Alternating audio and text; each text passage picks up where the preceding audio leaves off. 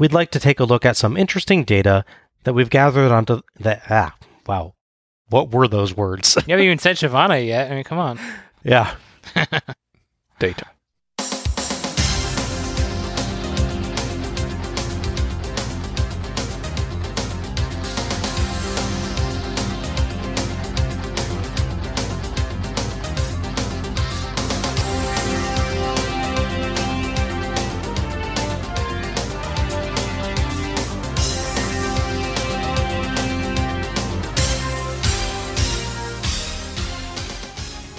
Hello everyone, and welcome to Let's Go to the Ring, where we take a look at the good old days, and not so good old days, of World Championship Wrestling series by series. I'm your host, Bob Moore, and I'm joined by the master of the street fight, Alec Pridgeon. I fight in the streets. What can I say? And the master of the bunkhouse match, John Mullins. It's always good to get on the top.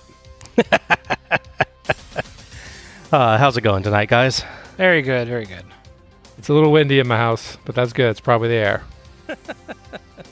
It's generally good to have air where you live, yes. Yes. We've reached the end of the Starrcade series, so tonight we're taking a little time to have a look back at the series as a whole. So first, let's have a look back at the shows and some statistics about them. Starrcade as a series ran from 1983 to 2000, covering a total of 18 shows. Beginning in the era of closed-circuit television, it soon converted over to pay-per-view. And that went well. Yeah. Across its run, it had significant highs and drastic lows, ranging from a dismal 16,500, as you just referenced, Al, to a terrific 650,000 pay-per-view buys. Though it most commonly hovered around the 100,000 to 175,000 range, with 8 of its 14 pay-per-view shows in that range. That's pretty good numbers, honestly. Yeah, honestly, that's not bad at all. Especially for the time. Yeah. The top 3 Starrcades in terms of pay-per-view buys were, in third place, Starrcade 1996 at 240,000. In second place, Starrcade 1998 at 450,000. Big jump. Yeah. And in first place, Starrcade 1997 at 650,000. Craziness. The bottom 3 Starrcades in terms of pay-per-view buys were, in third place, Starrcade 1995 at 95,000. Aw, it's actually a decent show. Yeah, it is. In second place, Starrcade 2000 at 45,000. Wasn't a decent show.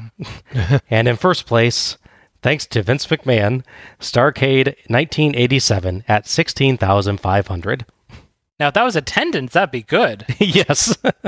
Well, you know, it's funny that the first 3 years were all higher than that in its infancy. You know, sometimes it takes a while for something to get going. Mm. Yep. It grew from like a baby to adulthood, all 18 years. And its teen years were like the most volatile, so had the most attention needed. Yes. At least it got to the age where it could vote, you know. Yeah. For now. Just to include it as well, the highest closed circuit attendance was Starrcade 1986 at 47,000, and the lowest was Starrcade 1984 at 26,000. The series took place across 8 different arenas in 6 states and Washington, D.C. North Carolina held the most shows, with 5, with Washington, D.C. and Georgia tied for second with 4 each. Tennessee took third with 3 shows. 2 shows, Starrcades 1985 and 1986, took place in both North Carolina and Georgia. For arenas, South Carolina's Greensboro Coliseum, Georgia's Omni, and Washington, D.C.'s MCI Center are tied for first with 4 shows each, though the Omni and the Coliseum share Starrcades 1985 and 1986. They don't get a half. No, they still get full credit. Okay, fair enough. Cheaters. Don't get to double it, though. No. In second place is Tennessee's Nashville Municipal Auditorium with 3 shows. For the actual arena attendance, the highest attended Starrcades were, in third place, Starrcade 1997 with 17,500. In second place, Starrcade 1986 with 30,000.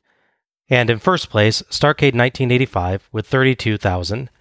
However, the 1986 and 1985 numbers, as I mentioned above, include 2 arenas, so we should also take a look at the single arena numbers. So just to be clear, all 3 of them had larger physical attendance than the actual pay-per-view numbers for 87. Yes, yeah. Wow. That's pretty sad when you think about it, isn't it? I think it's marketing, really. Yeah. I know it's cheaper to just kind of go all in with like 3 or 4 people and have them come over and watch the show, though. So maybe that's what people were doing later on. So the highest attendances for single arenas were, in third place, a 3-way tie between the Omni for Starrcade 1985, the Greensboro Coliseum for Starrcade 1985, and the Greensboro Coliseum for Starrcade 1986, with 16,000 each. So we had to get the exact same number in 2 different places at the exact same time. Yeah, these may be rounded slightly. I'm not sure on that. Sure. In second place, the MCI Center for Starrcade 1998, with 16,066 people. And in first place, the MCI Center for Starrcade 1997, with 17,500. There were quite a lot of matches on Starrcade. In some cases, I think we can agree it felt a bit excessive. Yeah, a little bit. In fact, 8 of the 18 Starrcades had 10 or more matches. Wow. The top 3 Starrcades in terms of matches were, in third place, a 3-way tie with Starrcades 1985, 1986, and 1989, each of which had 12 matches. Dirty Dozen. Yeah. In second place, Starrcade 1999 with 13 matches. Baker's Dozen. Baker's Dirty Dozen. Yep. And in first place, Starrcade 1990 with an incredible and rather annoying 14 matches. I believe that is a Butcher's Dozen. Is it? Yeah, I think so. No, I think that'd be if it was Starrcade 1994. I was going to go with like a golf term, like a super albatross. There you go. Quadruple birdie. No, that would be good. Yeah. There's no par 6s that I know. No. Incidentally, 3 Starrcades are tied for the lowest number of matches. Starrcades 1987, 1988, and 1994 each had 7 matches. It was quite a run across those 18 shows, and we looked at each show in turn. But now we'd like to take a look at a larger question. What exactly is Starrcade as a series? What, if anything, is the series' identity? What themes are repeated? And what changes about the series over the years? So I think let's start with what I've always heard about Starrcade, that it's WCW's version of WrestleMania. That's the most common sentiment, yeah. It's always been a bit funny to hear that, given that Starrcade came first, but history is written by the victors, after all. You'd think a spell checker would be enough to invalidate that claim. So, what does that comparison mean to you guys when someone says that Starrcade is WCW's WrestleMania? What are they trying to say by that? I mean, the general idea, I think, is they're just saying it's their super show. It's the one that all their storylines of the year are supposed to be building up to. That's what WrestleMania is for the WWE, or WF at that point. In theory, it's here's all these matches we spent 5-6 months, a year maybe sometimes, getting you to, and here's the payoff. Everything else leads you back to here again. Mm-hmm. I think that your biggest show should just be interchangeable with your identity. Like you could take the WWF and replace it. Like we're going to watch WrestleMania tonight, and that makes sense as a show. Okay. Mm-hmm. I get you. It has to be, at least as an identity standpoint, interchangeable. It's the one that people think about when they think about your company? Absolutely. Like, okay. Bad marketing on their end. They could have called it something else, but I think that, when you talk about Starrcade, you should immediately think of all the superstars. You should think of all those other things. And if someone forgot to say WCW, you could easily insert Starrcade in there and they're like, oh, I know what you're talking about. Right. Okay. I get you. Yeah, I think we're on the same page on that. To me, this is the central show of the year, is what people are trying to say in that case. Yeah. It's the one that everything builds to, and it's the one that WCW would pull out all the stops to put on the biggest show that they possibly can. So given that, is that Starrcade's identity? Early on, I don't think it is. By the end, I think they seemed like they were going that direction. Mm-hmm. They kind of faltered the last show. But I mean, 98 is definitely a buildup of all these storylines. It's like, 6 months of Goldberg's world title run and the push back to the NWO, whether it'll end or not, or come back again. 97 obviously has more than a year of build-up to the Sting-Hogan match. 96 doesn't quite work for that on its own, because 96's main event is only built up for like 2 months, but it is part of a larger story that started back in July, I think, is Bash to the Beach. So it kind of works that way, but early on it definitely didn't start out that way. Really, other than Dusty said he's going to challenge whoever the winner is. Admittedly, on the third try, it took him to get the promo out because that sound cut out. Yeah, I'd forgotten all about that. I was looking back at him recently like, oh, right. Poor Dusty had to cut that promo 3 times. Yes. Other than him challenging the winner of that match, it's not really here's 83, now you got to watch 84 based on this. Right. It's really not until they get to 96, I would say, that we get in that mindset. Okay. Yeah, John, what's your feeling on that? Does it kind of feel like the central show for the company, or...? I've already compared this to a child, and I'm going to take a little more philosophical approach to this and kind of take a couple pages from Joseph Campbell and talk about the hero's journey. Sure. Starrcade is kind of like Achilles. Okay. In that he's going to go through trials and labors and everything, but ultimately there's going to be certain things that happen, the Achilles heel. It will be their undoing as a company through missteps and other people just delivering a final blow. And sometimes it's kind of like, as they're sieging Troy, is like going up against the WWF. See that. And Vince McMahon is a pretty good Paris, I think. There you go. I know it's a little esoteric out there. no, I think I get where you're going at. Yeah. But yeah, it's its hero, it's their baby, and they kind of live or die by it. And there is a lot of growth in those formative years. And sometimes when they get the formula right, they either repeat it into, can't handle anymore because, kind of Starrcade's the Ric Flair show at points. Sure. But I mean, that's in a lot of ways, that's good though. It's iconic. It's something that you expect. Yeah. And then when they try to twist it, it sometimes just falls apart, or in some cases gains a lot of fans.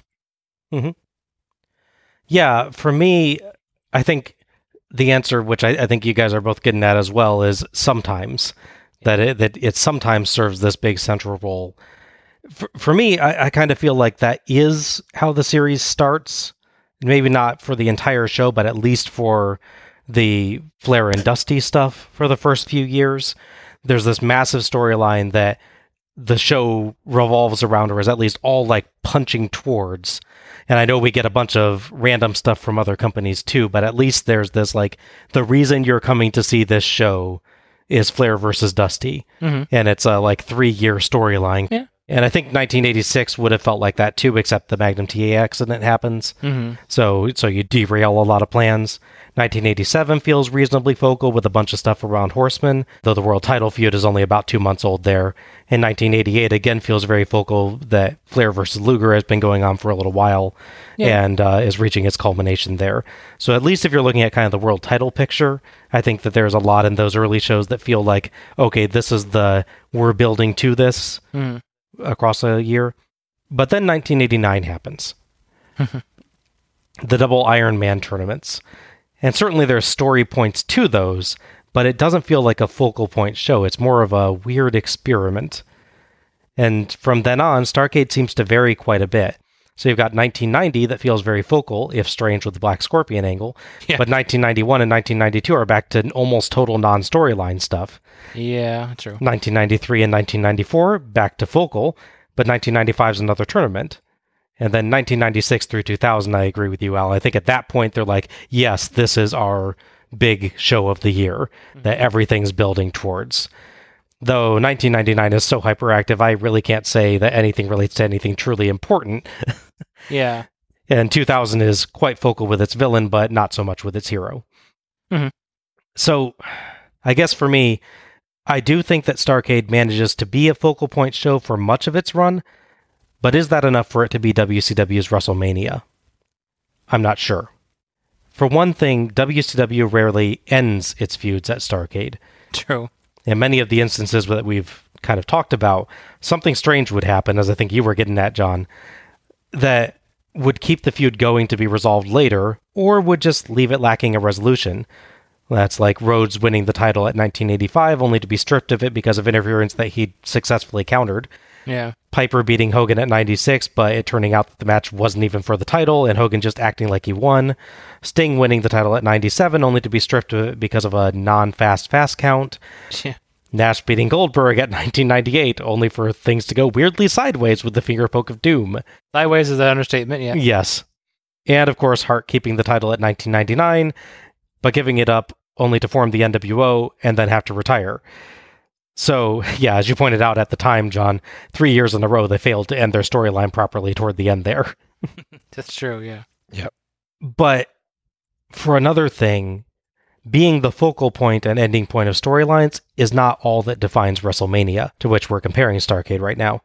WrestleMania is also the show where the WWF often pulls out all the stops, putting on the biggest spectacle that they can in terms of stunts, gimmicks, glitz, and glamour, or celebrity involvement. And Starrcade only sometimes manages that, I think. 94, I think, is probably the closest they get. Mm-hmm. 'Cause 94 has the interesting Mr. T match. Yes. And there's some other people surrounding that. Yeah. Yeah, they have the awards ceremony stuff, which I hated, but is them doing some more pomp and circumstance of things. 93 is another one that kind of gets that there's something special going on here with the Ric Flair stuff throughout it. We get notable, if confusing, celebrity involvement at Starrcade 1984, 1992, and 1994, but otherwise there's not much of that going on. If the idea is to get people watching the product who don't normally, we might also count 1990 and 1995 for involving wrestlers who weren't normally part of the show. And 1992 does that as well, but we've already counted that. As far as pulling out the big stunts, sure, that happens from time to time. We get a couple shows revolving around the scaffold match, for instance. Ooh. Yeah, Yay. I didn't say they were all good. True. And a couple around Battle Bowl. We get a number of major storylines that up the ante with notable gimmicks, like the Magnum Tully I Quit match or the Piper Valentine dog collar match. We get a variety of cage matches, or even the Tuxedo street fight between Valiant and Jones, if you want to count a true abomination. Mm-hmm. But certainly, Starrcade does have a lot of points where you see special match types that aren't normally held. At the same time, though, a lot of the run features fairly standard singles and tag matches where the only really notable thing is the storyline. I'm not sure that this is the show where they're pulling out all the stops in terms of like the match types that they're putting on. Yeah, I can see that. Especially early on, it's just, let's take different people from different regional territories and get them a match. So the person in, NWA Florida might not have been building up to some big, dangerous match with somebody, so they just don't have one on the show. Right. I think the show is kind of built on experimentation. Mm-hmm. Sure. To really say that they're pulling anything out, they can't pull all the stunts out because they don't have a good idea of what actually works. Yeah. And anytime they find something that works, they omit it from the next show, pretty much. Good point. Yeah. It's more about experimentation, and they take out some of the key elements and replace it with something that, frankly, doesn't stand up. So the one beautiful thing or horrible thing about Starrcade is each year it can be a polar opposite of the next. So you have no idea what you're going to get. Reading who's on the card or who's coming up and paying attention throughout the year kind of is going to indicate what you're going to get, usually. Yeah. Usually. Yeah. Okay. And then the last thing that I mentioned for kind of defining WrestleMania is the glitz and glamour. So I guess, what's you guys feeling on that part of Starrcade? Like just the bigness and epicness of presentation, where it just feels, regardless of what's actually going on the show, just feels like a bigger show. Early on, definitely not. I mean, Flair's robes aside. Yeah. Those are always a thing, yeah. Oh, yeah. Well, that was the most glamour and glitzed bowling alley I've ever seen. Yes. Yes, that's absolutely, for sure. But otherwise, it'd be someone holding a sheet in front of the entryway and someone walks through it, or that one year they try to do flash paper or something. Oh my gosh, I forgot about that. Yeah. Where you can actually see the flash paper that's still on fire slowly falling from the sky above the crowd, and oh my gosh, go out before you hit. Yeah. No, they switched from illuminated flags to lasers to other types of projections. Not consistently, but they have tried. They have certainly tried to add glitz and glamour. The only thing that has been consistent has been Flair's robes, except for a few matches, But I think that's just a stylistic choice. Mm-hmm. And they did try to bring in Super Bowl rings and never gave them to them. Oh, yes. Yep. We definitely have one, though, for sure. I feel like it's again, one, I think, the same way you guys are saying, is like they do it, but it's inconsistent. Across the run, I've noted many times how plain the set can feel and how underwhelming the entrances can often be. Some shows really stand out. I recall really liking the set for 1989, for instance, with everybody posed on those platforms above the stage and then they walk down the stairs to the ring. That was really cool. But others, like 1999 and 2000, just don't have much of an epic feel to them as far as the presentation is concerned. Here's a big drape in front of the screen and we'll just put the logo on it, WrestleMania would often have something really special happen, like Shawn Michaels' zipline entrance in 1996, or the ring carts entrances at WrestleMania 3 in 1987. Or people riding on the camels, WrestleMania 9. Or Diamond Dallas Page driving Rhythm and Blues to the ring in 1990's WrestleMania 6 in his pink Cadillac. That did happen, yes. That is true, yeah. There was a lot of showmanship at WrestleMania, special entrances or aspects to the presentation that just didn't happen at any other show. That just generally isn't the case with Starrcade. Even the entrances that are special, like Starrcade 1997's emo poetry entrance for Sting, kind of come off underwhelming in some other way. And the ones that don't come off underwhelming, like Goldberg's entrances or Luger's 1999 entrance, they're just the entrance the wrestler is always doing. There's no upgrade for Starrcade. At least they upped the ante for the Black Scorpion. That's true. He appeared in that glorious... The weird UFO. Yes. Yes. Yeah. That had to be one of Flair's shining moments. Oh, man. So with all that, I'm not sure that the comparison between Starrcade and WrestleMania is as clear-cut as it might seem on the surface. I would propose instead that across the Starrcades we see 5 identities, into which each individual show may or may not fit. Okay. We have focal point Starrcades, pivot Starrcades, experimental Starrcades. That's all of them. Yep. Mm-hmm. Partnership Starrcades, and undermined Starrcades. So focal point shows we've already discussed. These are the Starrcades that end up as the culmination of a storyline that's been running for months or longer, providing a big match that at least should be the finish of that storyline, whether or not it actually works out. Mm-hmm. Until Nitro. Yeah, exactly, especially in the later shows. So, for examples of those, I'd call out like 1984, 1985, 1988, 1990, 1993, 1997, and 1998. All of these clearly fit into this category, and others debatably could. Mm-hmm. Pivot shows are those that, instead of ending storylines, change them into something new. For instance, 1984 doesn't end Flair vs. Rhodes, but it uses a admittedly confusing referee ruling to push it into 1985 and to up the intensity. Mm-hmm. 1989 uses the end of the Iron Man tournament to start showing tension between Flair and Sting, which will lead to their conflict. Well, yeah, the point of that one is that Sting is an outsider. They realize he's an actual threat, so they bring him in on that show. Yeah. 1994 resolves a storyline in Hogan vs. Butcher, but immediately introduces Hogan's next challenger in Vader. 1998 throws everything for a loop in Nash vs. Goldberg, and 1999 does similarly with Hart vs. Goldberg. So it isn't always good, but there's often some notable pivot in these types of shows. Experimental shows, like you noted, John, are very common as well. These are the shows where Starrcade was used to try something different with all or much of the show. Most of the time it's some kind of tournament, but it also experiments in presentation. So these are shows like 1985 and 1986, which ran at multiple arenas, as well as 1989, 1990, 1991, 1992, 4 years in a row there, and 1995, which all consisted in whole or in part of tournaments with the Iron Man Tag and Singles tournaments, the Pat O'Connor Memorial Tag Tournament, the Battle Bowls, and the WCW vs. New Japan competition. Sometimes an experimental show can also be a focal point show, but more often they tend to be mutually exclusive. However, they are frequently also pivot shows, using the ending of the tournament or a special event to kick off a new storyline or change an existing one. 89's got a weird aspect of that too, where there is one consistent commentator throughout the entire show, which is Jim Ross. Right, yes.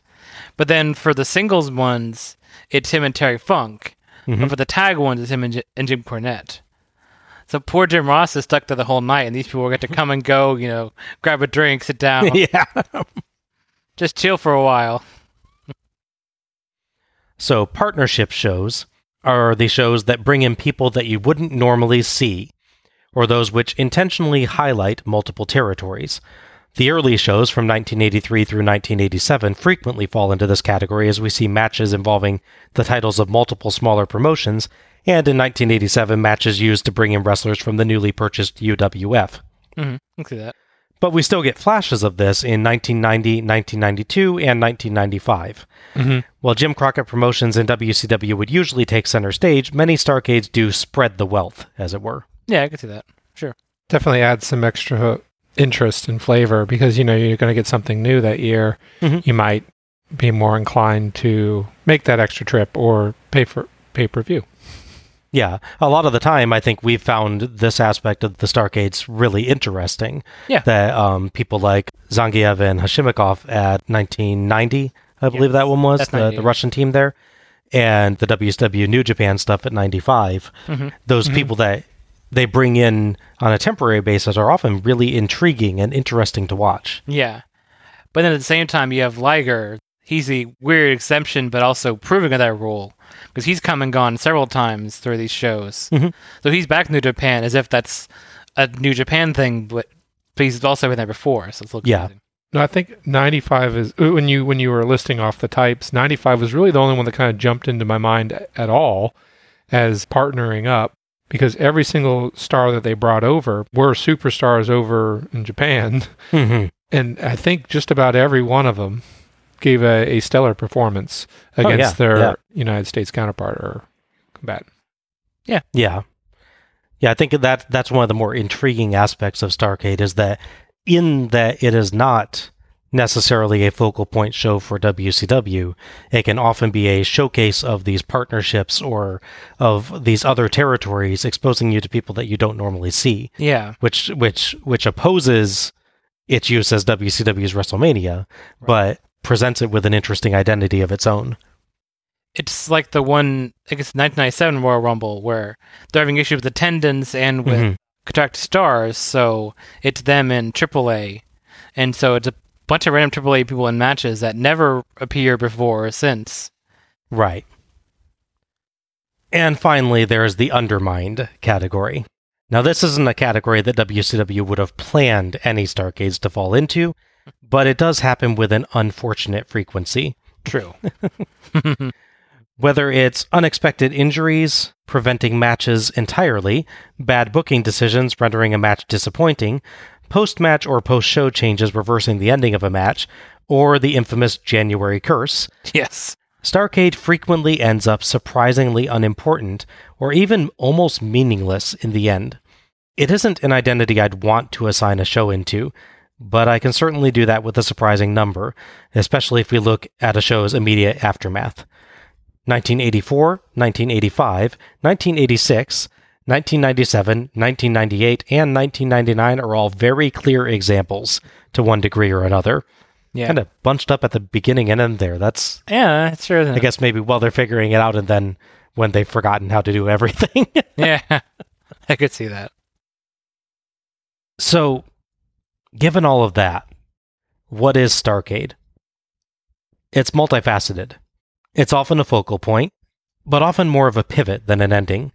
It's frequently experimental, and it's how Jim Crockett Promotions and WCW showed off their partnerships locally and globally. And sadly, it's a show that often doesn't go as planned, or that sets up an interesting angle and sees it go wildly off course soon after. It has a complex identity, not a unified one. But, across 18 years, could it have been otherwise, really? There's so much that changes across its run, so many different things that the company tries, that its first Supercard is almost certainly going to get caught up in all of that. And that, I think, brings us finally to its true identity. Starrcade is WCW. It may not be WCW's WrestleMania, the show that's planned to be the big central show for the year, at which everything will come to a head and the company will pull out all the stops. But what it is the clearest representation of the state of the company itself. Is the company working on its partnerships with all the territories, or with New Japan? Starrcade gathers them together. Is the company looking for new stars and new angles? Starrcade gives them a shot. Is the company in good health with a lot of potential? Starrcade shows the signs of what might be coming. And is the company coming up on a big stumble or about to experience a downturn? Starrcade is the canary in the coal mine. It may not always be planned as WCW's central show, but it always shows what is central to the company itself at any given time. WCW's highs and lows, its successes and its struggles, those come out of the backstage area and offices and onto the TV screen in Starrcade. That, I think, is Starrcade's identity in the end. Starrcade is WCW. Yeah, it's definitely a checkup or a status report. Yeah. And having seen other WCW shows, not for our show yet, but having seen other series, I don't think that there's another series that I've seen so far that really feels so identifiably this is the state of the company. And it's in part because other ones have these stronger identities themselves. Right. That I don't think you get to feel it as much. And that's something we can see if, we still feel that way as we go through other series. But with Starrcade, I think the very fact that it doesn't necessarily have its own strong identity, that it's just this oldest show of the company, helps it to fully reflect what's going on in the company at that time. Yeah, I can see that. It's kind of the blank slate on which the company can paint. Right. Or the picture that they can reveal. Like it's already there. There you go. They just have to remove the veil and see where we're at. Yep. Back to what I was saying before, it has to be interchangeable. And I didn't think of Starrcade at all when I thought of WCW, but they are intrinsically like bonded. I can't see it any other way. And most of my WCW thing was just a video game. Yep. Yeah. It's nice to see a lot of the interplay develop. I think Starrcade is not, it's not like WrestleMania in that it's able to be used interchangeably with the company name, like with WWF from WrestleMania as much, at least in conversation with people that maybe aren't into it as much. Right. But at the same time, it is, like you said, it is intrinsically tied to the company. It is their first. It is their first show, their first big supercard. And because of that, it just seems to have this deep-seated tie to whatever's going on, whatever the status of the company is at this point.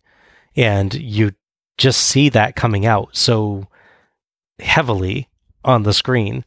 And it's not even something that they plan. It's not something that they push out there. It's just, this is the show that it's their mirror. It's their reflection. Yeah. So we've had a look at the Starrcade stats, but now we'd like to take a look at some interesting data that we've gathered on the performers who appeared on the shows. All right, so we're going to do this with a little bit of a quiz thing, and I'm kind of hoping that you guys haven't been paying attention to the times that I've revealed some of this to you between the shows, but we'll see. I can promise you I have not been paying attention. I'm not sure if I should say good to that or not, but good. We'll say being that. honest here. Okay. First up, who appeared as a competitor in the most matches? Any guesses? Starting in the beginning, I would swear it has to be Flair, because he's the main focus of at least the first half of the shows. But then I'm trying to think how many gaps he has from being gone and then just not being on the show from injury. I mean, he feels like the safest guess. Okay. I'm not sure if it's correct, but it feels like the safest guess. What do you think, John? Ooh, I'm gonna go for like one of the Andersons. You want Art or Ole? Well, let's do Arn. Okay. It's definitely not Ole. I know he's your favorite. I'm hoping that's why we put this together. All right. Well, unfortunately, Arn may be my favorite, but he was not WCW's favorite, it looks like, so he's not in the top 3. Oh, wow. So top 3 appearances as a match competitor. Here we go. In third place is Rick Steiner with 11 appearances as a competitor. Yeah, I guess so. I mean, that was my first thought, yeah. Second place is a tie between Lex Luger and Ric Flair, each with 14 appearances. Ah.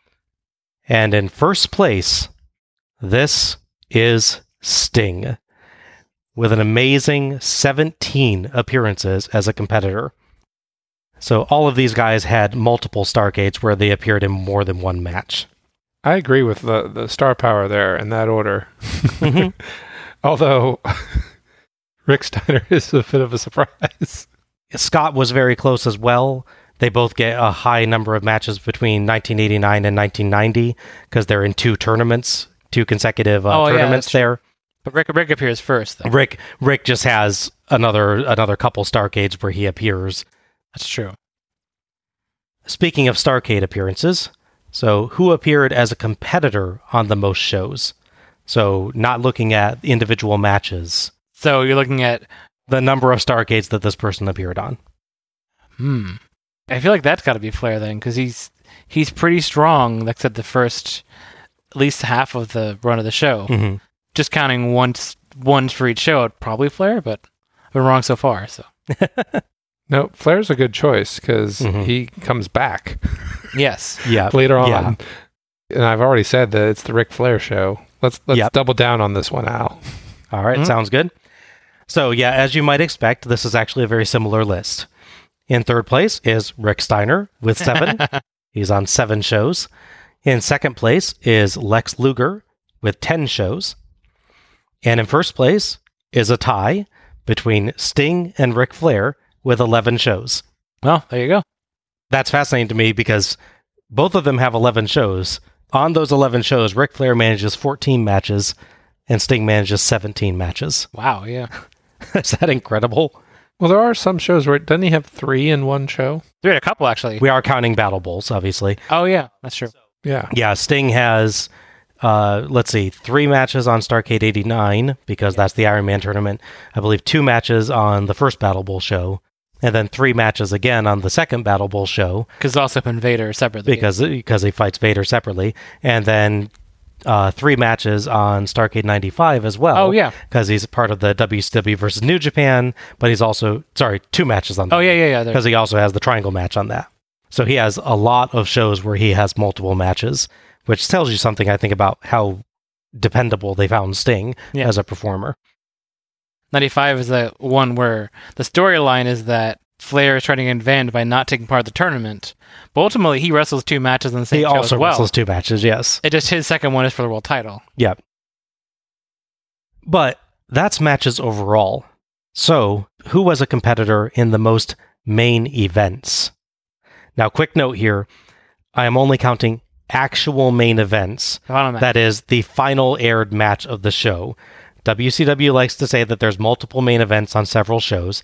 In fact, on 1989, JR claimed that every single match was a main event. So we're talking about the closing match. I have to draw a line to make this make any sense. My categorization, though, does mean that 1991 and 1992's Battle Bowls are considered the main events. I think that's fair, but just bear that in mind. So any guesses on that? Who was the competitor with the most main events? Sting, Luger, or Flair? Okay. I'm sorry, I'm counting matches right now. I'm so lazy when I do this. I sound so lazy when I do this, but I feel like you keep saying Flair because it feels like the right answer every time. I'm going to change my order. Okay. Flair, Sting, and then Luger. All right. John going for the gold with trying to guess the top 3. There we go. Okay. Well, here we go. Let's see how close you got. In third place, a tie between Hulk Hogan and Big Van Vader. Oh, yeah, I guess so. Oh, okay. Each has 3 matches. Vader, 2 of them are Battle Bowls. True, yeah. In second place, Sting. Yeah. With 5 main events. Because he didn't actually main event until 89, I believe. Because 89 he's the final match against Flair. Yep. And in first place was probably fairly obvious, but I injected just enough doubt. Yes, you did. It's Ric Flair with 10 main events. Flair, in fact, was in the main event of every single Starrcade from 1983 through 1990, and again in 1993 and 1995. I forgot that. In fact, he was in the main event of every Starrcade on which he was a competitor except for one. That's 1998. Yeah. He also appeared on 2000 but did not actually have a match. That's true, yeah. So that's kind of an amazing record there. Yeah. Yeah, I forgot 95. I was counting them out. I'm like, I had 9. I was like, oh yeah, I forgot 95 because he gets... Yep. And Savage. A show is not just about competitors, though. There's all sorts of other roles to fill. So let's start out with the people you hear all night long. What's in my head? Yeah. Oh, you mean the commentary team. Sorry. No, the commentary team, yes. The most matches called by commentator. Who do you think has the most matches called? Shivani. That seems like a pretty safe bet because he's only misses one show. Now, to be fair, there's a couple where they're split, so... Brain would be my second guess. It's a pretty good streak. Yeah, he's got 94 to 99, yeah. Yeah, let's make this interesting. Who do you think is in second place, Al? John's betting Bobby the Brain Heenan. Ooh. I remember who the shows with the most, there was way too many matches, like who calls all of them. I feel like it's got to be Shivani and then Bob Cottle, maybe. Okay.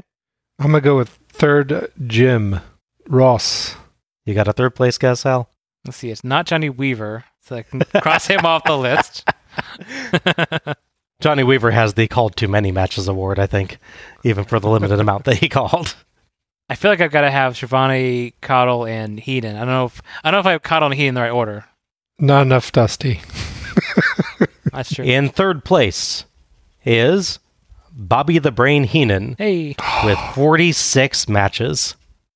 In second place is Jim Ross, good old JR, with 60 matches. Woo! And in first place is indeed Tony Schiavone, earning his title as the voice of WCW with 108 matches called across the Starrcade run. He has more than both of them combined then? Yes, just barely. Yes. Wow. So no real surprise that he's in the lead, as Schiavone appears as a commentator on 12 of the 18 Starrcades. That's twice JR's 6 Starrcades. In third is a Bob-centric tie between Bobby Heenan and Bob Caudle with 5 Starrcades each. There you go. Because he was an early lead guy. Yeah. I thought he might have made it. And I only guess Shivani is because back in, I think it was either 85 or 86, he makes his first appearance, and you're like, you're going to like this guy. He's going to be around for a long time. Yeah. Is he the greatest commentator in the history of our sport? You know what? He can't beat tonight. He can have that for tonight. Next up, what about managers? What's your guess for who managed in the most matches? Ooh.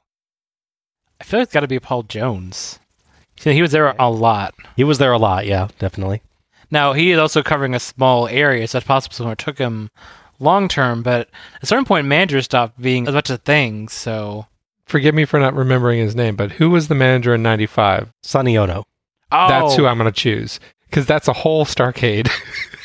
Yep. and almost a half, because he gets overlap with the next show. In third place, a tie between Paul Ellering and Harley Race, who each have 6. That's true, yeah. In second place is Paul Jones with 7 matches managed. Yeah, which is funny because Harley Race was technically the manager for the Kongs, but for a reason he's just not... Doesn't show up yet. Yeah, so he could have tied it if they'd done that. And in first place, we actually have a tie. Oh. One part is Sonny Ono. Yeah. The other is J.J. Dillon. Oh, of course. Oh, good call. They each have 10 matches that they manage, but Ono has the noteworthy achievement of 7 of those appearances being on a single show, Yes. that being Starrcade 1995. Yes. Good call, John.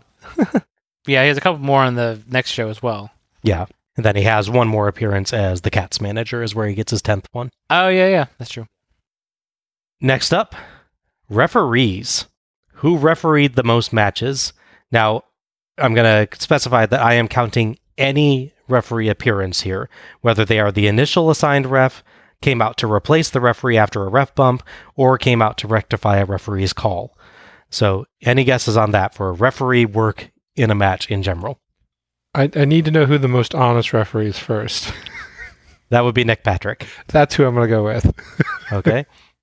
Yeah, I feel like he's a solid pick. For some reason I noticed he's not on the last show at all for some reason. So that might mess with it. Yeah, it's my best guess as well. Nick Patrick? Yeah, go with that. All right. In third place, Tommy Young with 15. He was a notable referee during a bunch of the early shows. Yes, that's true. In second place, Randy Anderson Oh, with yeah. 22. And in first place, good old Nick Patrick, the most honest referee in the business, Awesome. with 36 matches refereed.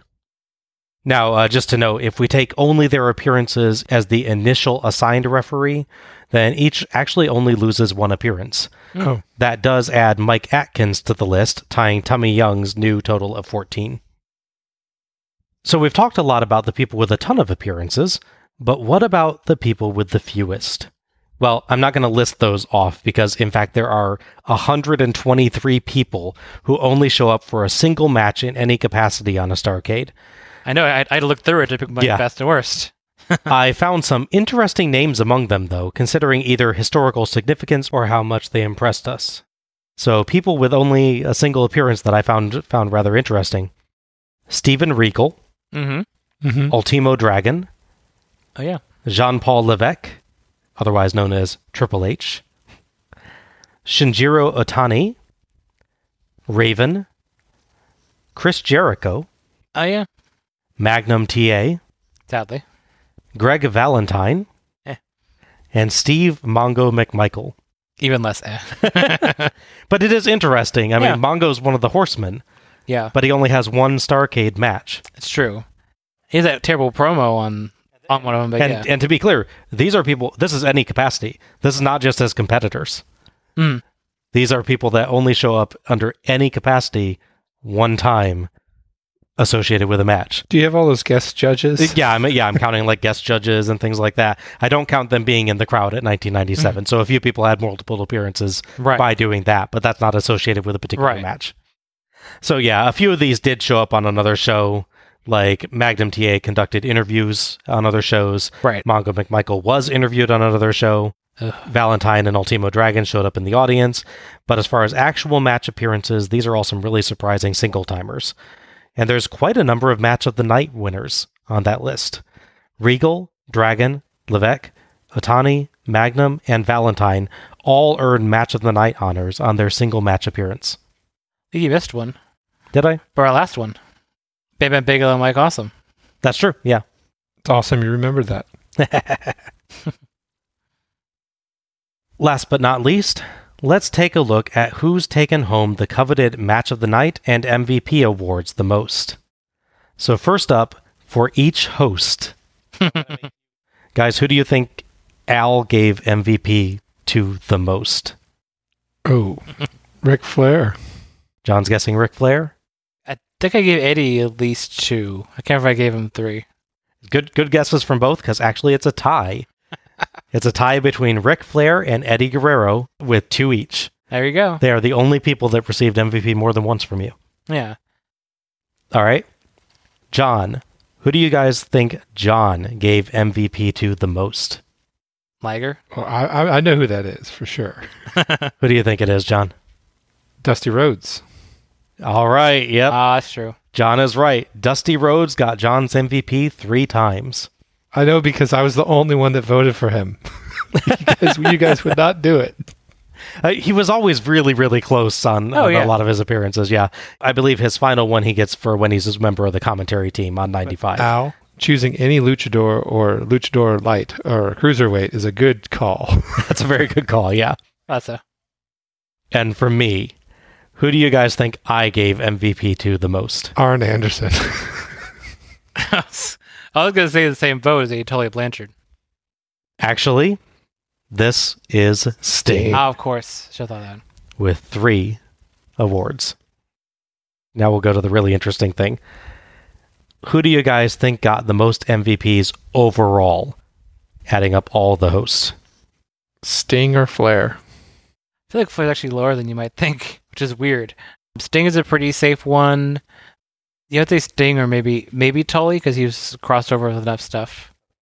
Third place is an 8-way tie on, Dusty. We're so decisive.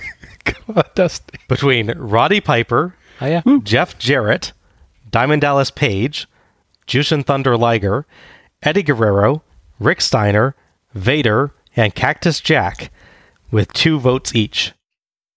In second place is a 4-way tie Come on, Dusty. between Ricky Steamboat, Yeah. Dusty Rhodes, There you go. Nikita Koloff, and Lex Luger, Oh, yeah. with 3 MVP awards each. And in first place is a 2-way tie between Ric Flair and Sting, with 5 each. Oh my gosh. Yep. There you go. Woo. All right, so that's MVPs. Now, the other award that we always give is Match of the Night. So, Match of the Night participations, and we're only looking at competitors here, not referees or managers. Who do you think competed in Al's Match of the Night choices the most? He likes Guerrero. He likes Ew. Guerrero a lot. I'm going to go with him, and I'm going to go with Thunder Liger for fun. Okay. Guerrero and Thunder Liger. Who do you think, Al? See how well you know yourself. Yeah, right. Man. I think it might be Nikita sneaking in there from trying to remember when I've given to. I think I got a couple times from him. I think you did give him a couple times, yeah. Yeah. So probably him or Eddie's a solid pick, or even Dark Horse, at least for me, is DDP. Okay. It is actually Ricky Steamboat. Oh, of course. Yeah. With 4 Match of the Nights from you. Oh, wow, yeah. Yeah. All right. For John, who do you think competed in John's Match of the Night choices the most? I think I know this one. Go for it. I'm going to go with Legion of Doom. They definitely got a lot of praise from you in the shows they showed up. I can't recall if I actually gave them match tonight, but like I definitely talked a lot about like Skywalkers, and I talked about some other matches. Okay. Al, who you think? Liger's a pretty solid pick, I would say. I have to remember how Dusty's matches end up, because sometimes you can get it from other things. Mm-hmm. Yeah, either those two, or maybe even... Complete the Scorpahawk. Complete it. I think Sting might sneak in there as well. Okay. All right. Well, here's your answer. It's a 4-way tie. Woo. Hey, We have Tully Blanchard, look at that. Hawk, Animal, and Sting, with 3 each. And Blanchard is just the heart of the Scorpahawk. There you go. He's the Blanchard. Yes. And it is an animal. All right. And for me, who do you think competed in my Match of the Night choices the most?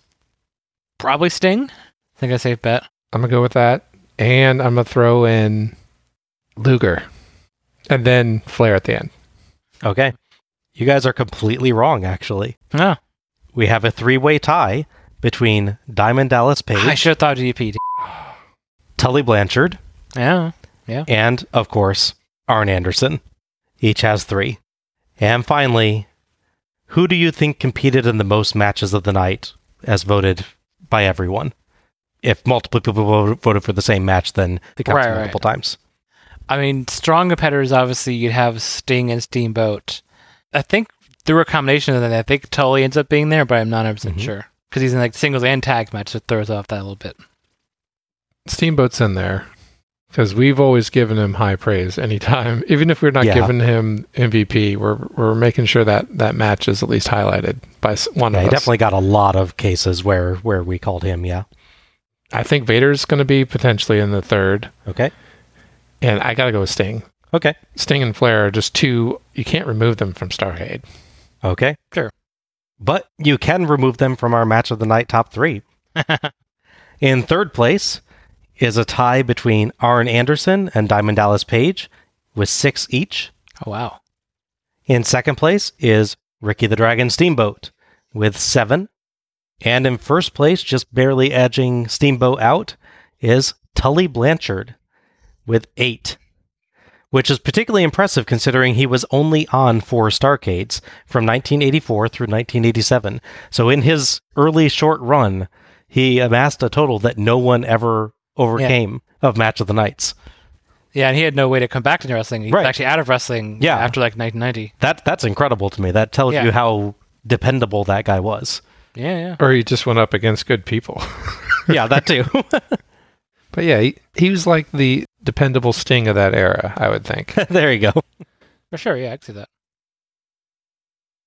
With all the data out of the way, it's time to give out some series awards.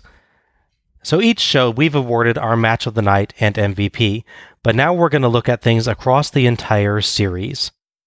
So to start off, let's go for our series MVPs. I'm not cruel enough to make you pick a single person, so we're going to narrow it down to 3, and you don't have to put them in any kind of order. It's just 3 people you want to highlight. So who are your series MVPs? It has to be This Is Sting. Mm-hmm. Sure. For one, Jushin Liger, Dusty Rhodes.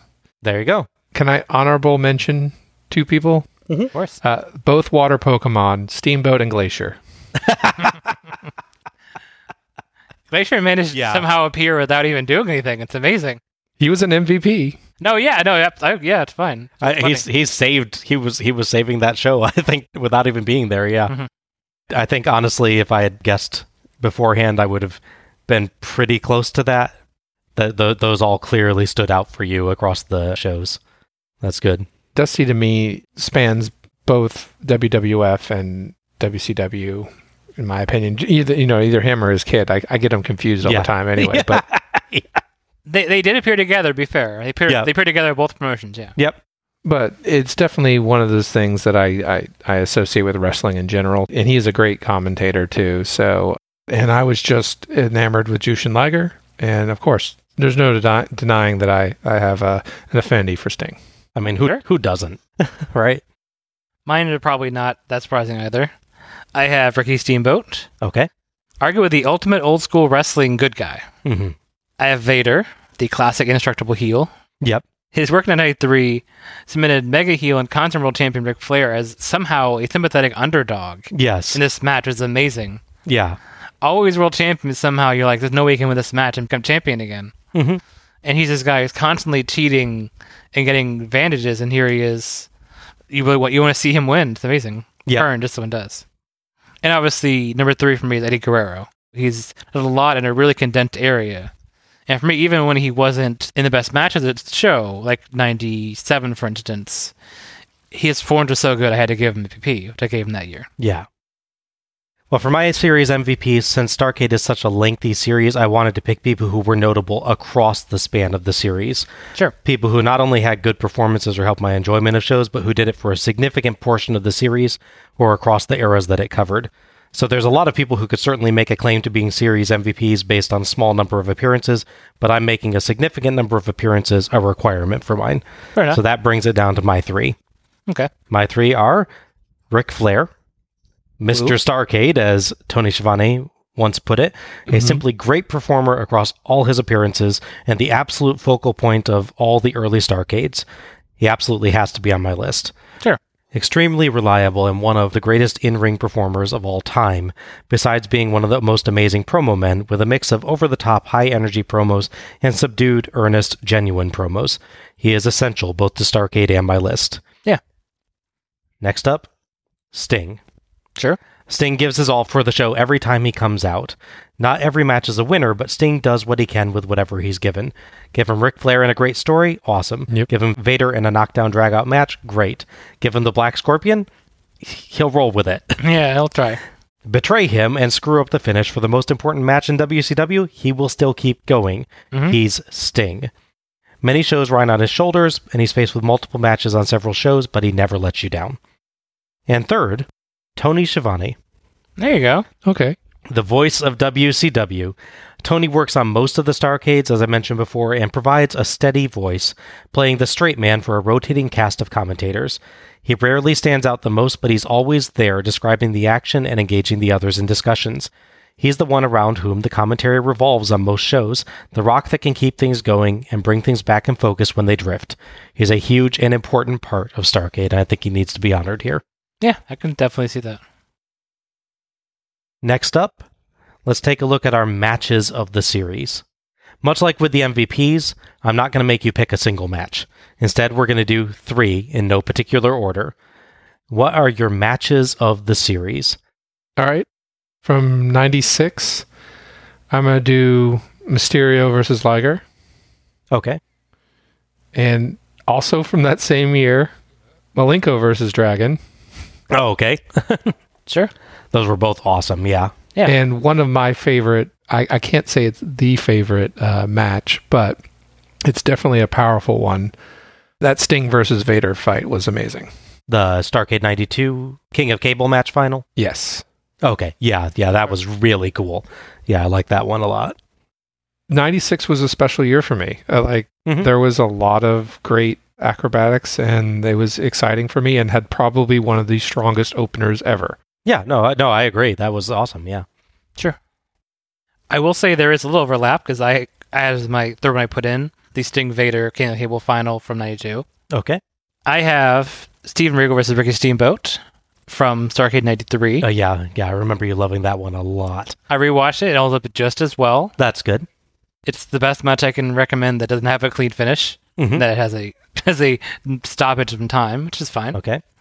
And I have the Rock and Roll Express versus the Andersons in the cage match. All right. I rewatched that, and again, it holds up amazingly well. Yep.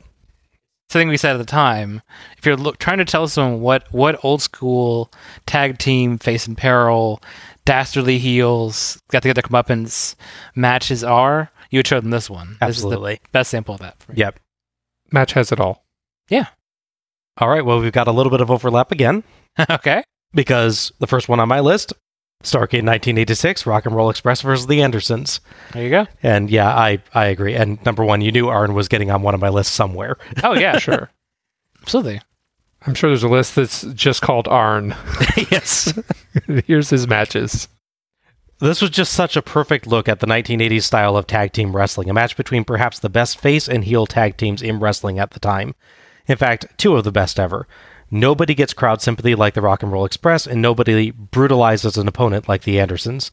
This is tag wrestling, and tag wrestlers should be required to study this match to see how it's done. Absolutely. Next on my list, Starrcade 1985, Magnum TA versus Tully Blanchard. Yeah. The brawl to end all brawls. Brutal, Okay.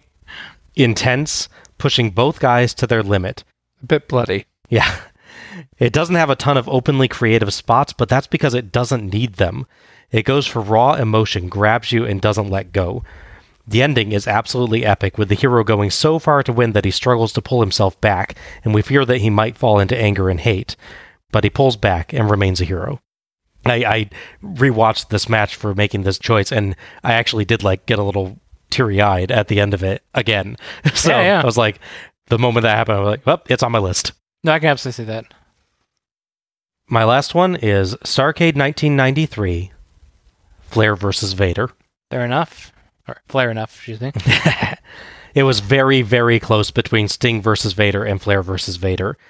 And before, when I asked myself which I liked more, I came down on the side of the Sting match, and that is still an epic, amazing, career-defining match. Mm-hmm. But so is this one. Sure. And it just feels like such an absolutely perfect Flair story, with the canny ring veteran searching his opponent for one weakness, finding a spot where he can create one, and taking advantage of it at the slightest opportunity. Flair beats Vader in a totally different way than how Sting beat Vader. Add the tremendous crowd reaction and interaction, and this one just edges slightly ahead this time. Just the epicness of the complete storyline coming together with that one just pushes a little ahead. All right. Now the awards nobody wants. First up, least valuable performers. The people that, if we're being honest, you'd rather not have seen. I'll make this short and sweet and quick. Marinara Good Squad, Nasty Boys, and any assassin number. If you're not important enough to give a name, you don't need it. Yeah, I could see that. And the Nasty Boys, it just the promos and everything just is like the Marinara Boys is like, it's grating. It's bad. It's bad. I know one of Al's, by the way. I'm Do you? fairly certain. I'm Okay, sure, go ahead and give us a certain. guess. Give us a guess. Jimmy Valiant. Has to be. You think so? Is he on there, Al? He might be. Okay. Okay, this is no order. Hulk Hogan. Mhm. In 1994, he had no chemistry with his longtime friend and bored us. In 1996, he mostly fought Piper in a slow, silly match. In 1997, he booked himself to dominate the Conquering Hero Sting. Yep. All I need to explain for that one. Second pick, Wahoo McDaniel. Aw. Nothing personal against him. Another old school guy who wouldn't seem to go away. The booking at him was so confusing. On one show, he's a veteran in a tag match designed to minimize in-ring time, so you sort of utilize his star power but put someone else over and do the heavy lifting. On the very next show, however, he'll be a high-profile singles wrestler who's got to deliver a full match in the ring. And I'm like, Yeah. do you guys not watch these shows? Clearly, one is better than the other. And yes, my third one is Jimmy Valiant. Okay. He's going to get out of town. And then hang around anyway in a mask. Yes. Nothing against the guy personally, but he didn't have much offense or visible skill in the ring. In spite of that, he was given numerous high-profile matches and lots of time in the ring. His matches never got good. One was decent, although I'm being generous. Yeah. He had knees that would never quit. I will admit, he was in consideration for mine, but the latter two matches with him were both okay. So I was like, no, I think I did kind of come around to him a little bit by the end. See, for me, it was only the last match that was okay. So that's part of why it turned there to you me. go. All right, for mine, first up, we've got Hulk Hogan. Hogan is not on here because he's a bad performer, although he had 3 appearances on Starrcade and all of them were bad. I still think Hogan's a pretty good performer overall, particularly in terms of crowd interaction and general charisma. The other bad matches get him close, but what pushes him to the list is Starrcade 1997, Sure. where his backstage maneuvering was at least partially responsible for turning WCW's most epic storyline into WCW's most epic disappointment. Yeah. Next up, The Butcher. I realize the guy only showed up once, but he was in the main event of Starrcade and clearly had no business being in the main event of Starrcade. Butcher has nothing. There is not a single element of a professional wrestling performance that he pulls off adequately. And the third one for me, agreeing with you, John, the Nasty Boys. Yes. Yeah. Congratulations, guys. You can share this one. These guys had a couple really, really, really long and boring tag matches. They successfully made me hate matches involving Sting, Hawk, and Booker T, which should say something about how much I dislike their performances. Okay, moving on to worst matches of the series. The matches you really wish you had never seen, the ones that made you sit and think, well, that's a few minutes of my life I will never get back. My first one is Hogan vs. Butcher from Starrcade 1994. Yeah. The biggest spots of the match are a back break and a sleeper hold. Yep. It is slow, so awkward, and feels 3 times longer than it is. I honestly remember this match being a good 20-30 minutes, but it's actually 12. Yes. But Al, what about the epic Butcher selling where he kind of like leans forward and just kind of stares at Hogan, making no discernible moves or facial expressions? That helped with the ranking this one, yeah. Yeah. My second worst one, no offense to half the people involved, that is Sting and Robert Hawk versus Nasty Boys. Yep. Which legitimately was almost 30 minutes. Yeah. And felt like 60. Someone put the Nasty Boys in a match that goes nearly 30 minutes. Even with Sting, it is slow and painful.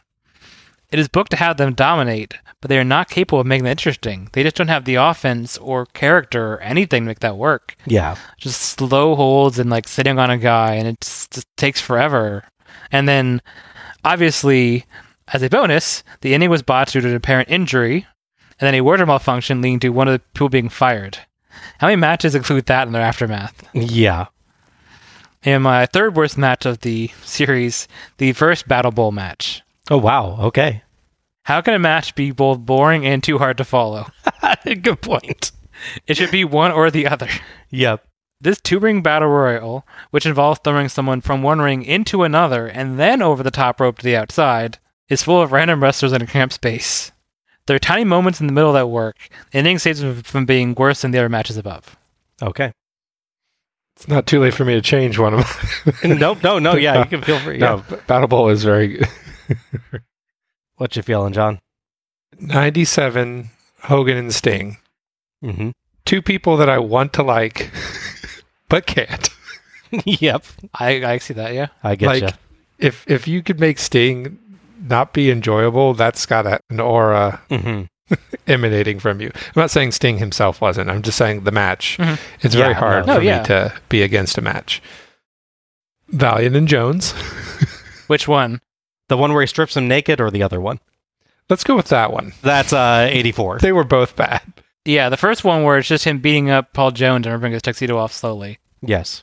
and punching Yes, the Lowell. tuxedo thing was kind of cool initially, and I think when we were talking about it, I was a little bit nicer, but at the end of the day, it wasn't a good time. Yeah. Sure. And 99 Bret Hart and Goldberg.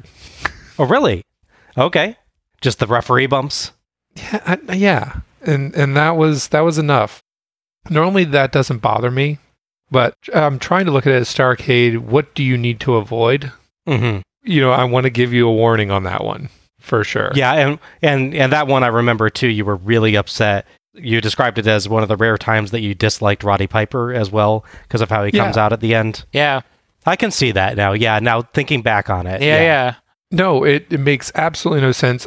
Again, the theme here is there's people I want to like, and then you just basically trash that for me. Okay. Moving forward. Not that I think Roddy Piper is trash, but I just didn't I didn't get it. It was I get that. Yeah, absolutely. He has They Live, if nothing else. Yep. Classic movie. and my fourth worst match needs to be a descending order of bear hug timers. I don't think that's a stat that you went through. I don't think you should compile that. I did not do longest bear hugs in matches. Sorry. I will say dishonorable mentions for the 1 minute long match between the Skyscrapers Yes. versus Big Cat and where the hell the guy's name was. I don't even remember. Motor City Batman. Thank you. And also elimination tag match between Yes. the Zambu Express, Sassa number 1, and Buzz Tyler. Yes. Which is not my worst because it's only 6 minutes, 4 minutes of action. Mm-hmm. Action in giant air quotes, to be clear. Whereas Butcher, again, felt like 30 minutes. And the other match actually was 30 minutes. And Battle Bowl was at least 20 minutes as well. Yeah. I think you're getting at something that I used as a judgment call as well here. Yeah, I started with a list of 14 bad matches here, which, as we may note, as many matches as our biggest pay-per-view card. That's true, yeah. You could have filled Dark 1990, was it? 1990, yes. Yes, you could have filled Dark 1990 with the worst matches. Yes. So I had to narrow it down somehow, and honestly, I just ended up going with length for the most part.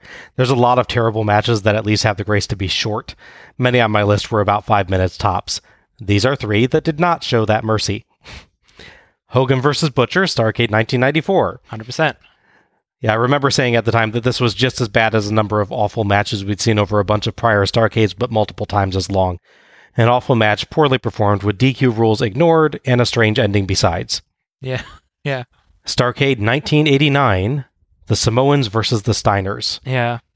This one gets in there for the offensiveness angle, with offensive commentary and mockery of the Samoans combined with a massive amount of stalling. Oh, yeah. The actual action is okay, but it takes forever to get going, and then when Rick gets back in, it just stalls again. Also, bear hugs. Bear hugs. Bear hugs. All that and a terrible top rope throw DQ ending. Oh, yeah. And finally, it pains me to say this one, but yeah, Starrcade 1993, Sting and Hawk versus the Nasty Boys. So much stalling. The scoreboard Hawks explode. Many botches. So much rules confusion. I forgot the botch. Such a screwed up finish. I was going to give this some grace because Sags clearly gets hurt. By the way, I think I finally identified where it happens. It looks like he pulls his back trying the pump handle slam. Oh. He's clearly moving fine before that and clearly moving badly after that. Oh, okay. So I'm pretty sure that's where it happens. I'd say rewatch to check, but I want to watch the match again, so I won't. But yeah, I was going to give it grace because of that, but it's just so long, boring, botchy, and bad leading up to that point that it doesn't even earn a pass through sympathy. No. But at least this gave us the Scorpahawks. Yes. Gift that keeps giving. Yes. It'll be a shirt one day. Until it doesn't.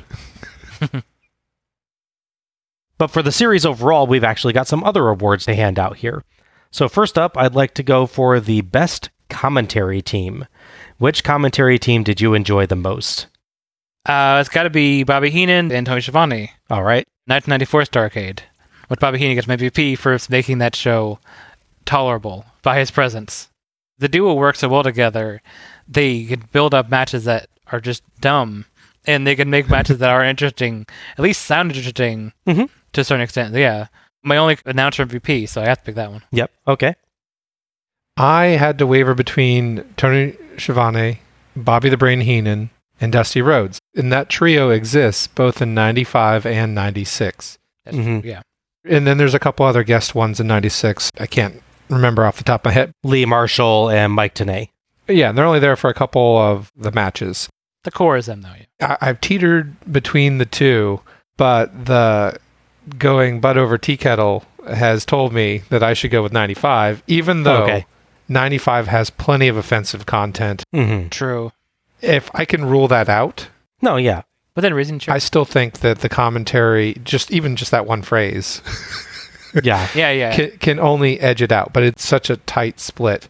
In fact, if they had maybe toned down some of the subject matter, 95 would cinch it, 100%. I love Dusty. Yes. As a wrestler and a commentator, he's the other voice of Stark. Oh, no, absolutely. Yeah. Yeah, sure. I knew going into that you were going to love Dusty as a commentator, definitely. You don't know what he's going to say. Yeah. He doesn't know what he's going to say. Yes. Yep. John, I'm agreeing with you totally. Yeah. Tony Schiavone, Bobby Heenan, and Dusty Rhodes. Starrcade's 95 and 96. I think 95 does edge out 96 performance in the general smoothness of it, despite, again, some humor that I wouldn't have preferred. Because they're kind of distracted by the NWO stuff. Yeah. There's a little bit of distraction in 96, and the other commentators coming in make it a little less smooth. But yeah, no surprise here, honestly. I was pretty open about this team being my favorite in WCW. So fair shot at any time they show up across all the series we do, they will probably end up getting this award, but we'll see. They just feel like a good group of pals just sitting down to watch the show together. They have really good chemistry and they play off each other really well. So yeah, some questionable comments aside from time to time, I had a lot of fun with their appearances. I will say I leaned slightly more towards 94 because as funny as Dusty is, he can sometimes get distracted from the match, which is it's interesting in its own right. Yeah, for me, that's actually kind of a plus. Right. But if you're looking at it, trying to be objective on it, oh yeah, as a straight actual show commentary, it's more straightforward and flows better on 94 because there's not third person there. Just general. Yeah. But no, I deeply enjoy Dusty as well. Yeah. You don't have to worry about two other people chiming in like right now. There you go.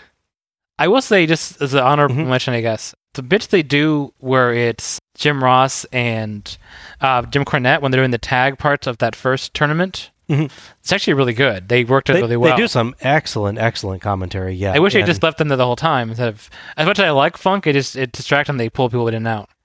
The other one, it wasn't really in the running, but the one notable for me was Jesse Ventura. I keep on thinking of, like, is Arnold going to show up? Is this going to be there you go, yeah. Predator? The only commentator who doesn't have time to bleed. Yes. All right, next up, let's take a look at Best Promos. I'll start us off. First up, I have Ric Flair from Starrcade 1993, his post-match locker room promo. That's a good one, yeah. This is an interesting one for me, and I wasn't sure at first I was going to put it on. And Starrcade 83 was kind of similar, but this I felt like was the more evolved form of that, I guess. Yeah. This is the genuine Ric Flair. Honestly thankful to the fans, happy to be back, and taking the time to ensure that he builds up his opponent rather than crowing about his victory. It's not a real character promo. It's the man himself. It's unpolished, but it's because of that it stands out and becomes so wonderful and memorable. This is a man reflecting honestly on the blessings that he's received.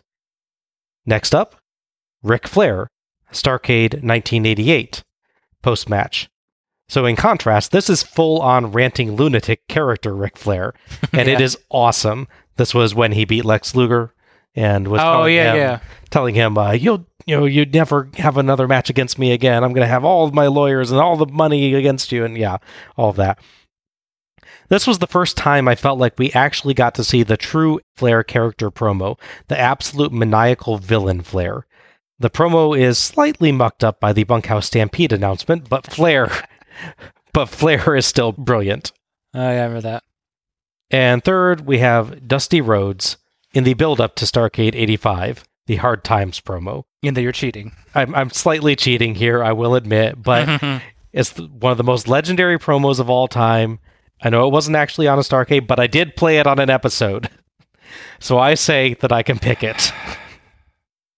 This is Dusty Rhodes at his best, showing his incredible connection with the fans, engaging them emotionally, and creating one of the most famous and incredible moments in wrestling history. But I recognize that may be a little bit of a cheat. So I'm going to give you guys a fourth choice that is actually on a Starrcade, and that surprises the hell out of me that I'm going to say it. Sid Vicious and Dan Spivey, Starrcade 1990, after their horrible match that nearly ended up on my worst matches list. That promo where they lift Paul Heyman in the air and just shout at him is hilarious and had me in stitches. I don't know that I necessarily actually call it a good promo, but for entertainment value, it's great. And finally, honorable mention, Sting, Starrcade 1989. Whatever he was going to say before the show suddenly went off the air, I'm sure it was amazing. All right, promo choices from you guys. Oh, Starrcade 95, where it's Sting before his match. Mm-hmm. When he starts to turn it a little bit and get annoyed, people keep asking about Luger. Yeah. Sarcastic Sting. Sarcastic Sting, yeah. That was really good. It's nice showing a little nuance to him and like genuine sounding, I would say, is probably the word. So he's not this plain white babyface that feels no emotion. He's a guy who's just tired of being asked this question. He feels like he's being challenged by people asking this all the time. Yeah. Oh, another good one is Starrcade 87, the Jimmy Garvin and No One Else promo from backstage. Yes. Jimmy Garvin speaks nonstop for like 3 minutes straight, changes subject a couple times, asks himself questions and answers the questions. Yes. The Micro Machines promo, I believe we might have referred to it as, yeah. All the while, Michael Hayes is waiting to talk and does not get to talk. Looking more and more miffed in the background the whole thing. Yes, yeah, that was great. Sting wisely stays in the back, not even in the shot, because he knows he's got no chance. Yeah. Starrcade 87, you also have the mostly unintelligible but very happy Nikita Koloff having just unified his two belts. It make my heart feel good. Yes. Yes. Goes full Cookie Monster. It's amazing. Yes. Your best definition ever, John. Yes. I think you're stealing John's choices here I'm from sorry. the gestures he's giving us. You both are, but that's fine. Oh, good. Even my honorable mention. That's fine. You can restate them. We can agree. It's fine. Well, I've sort of spoiled it, and so have you. My number one was the best in the world, Nikita Koloff. Yes. And that's 1987, the Cookie Monster Koloff. I enjoyed that quite a bit. Yeah. And I did watch that a few times, more than many of those matches. Yes. Yeah, I rewatched that after watching his match, and I was like, oh yeah, this is a great promo. This is ridiculous. The first one that I wrote down was Hard Times, for sure. Yeah. But I couldn't include it because I wasn't going to spend that one token to get the non-choice. So that's my honorable mention. That speech changed my outlook for who I chose as MVP. Yes, it did. Yes, it did. Yeah.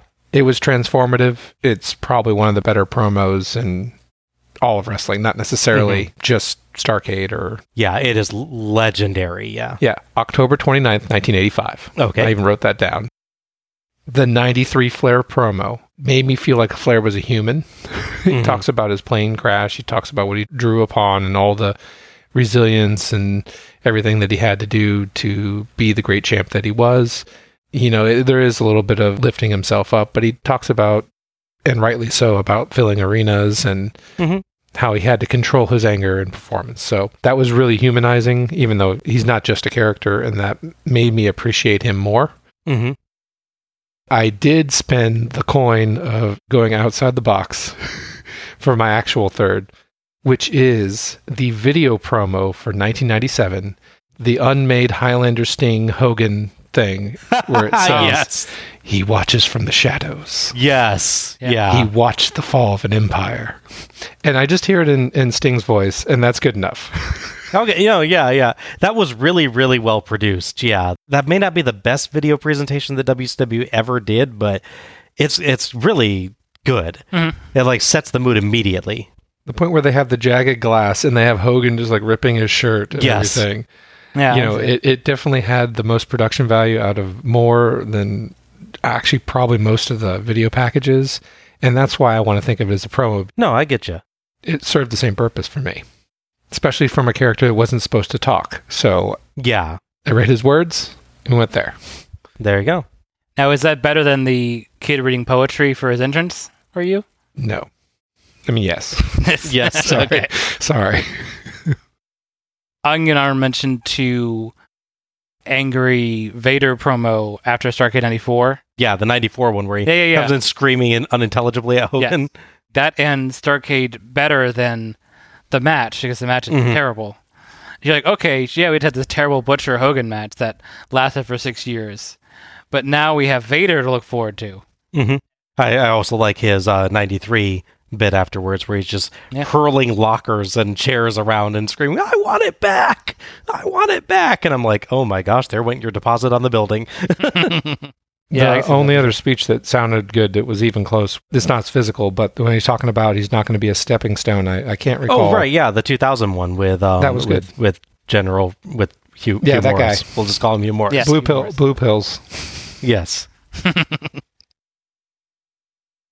Not all matches are the usual sort of singles or tag match. So, what was your favorite gimmick match on the series?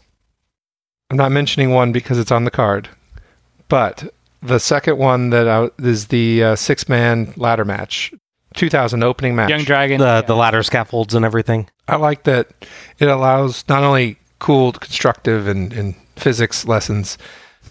Ladder matches, to me, especially that kind, allows you to showcase a large degree of talent, teamwork, and having people run in, having their backs hit up against the ladder seems to make me cringe more than any other, chair slam or any of the other stuff, like spikes and stuff aside. But any of the other moves, it just seems to amplify it. And it's so adaptable, especially when they use the turnbuckles and everything. You just can't use that with just a hidden weapon. It's one of those things, what's going to happen, you expect it to happen, and it either happens really the way you see it, or they do a nice twist.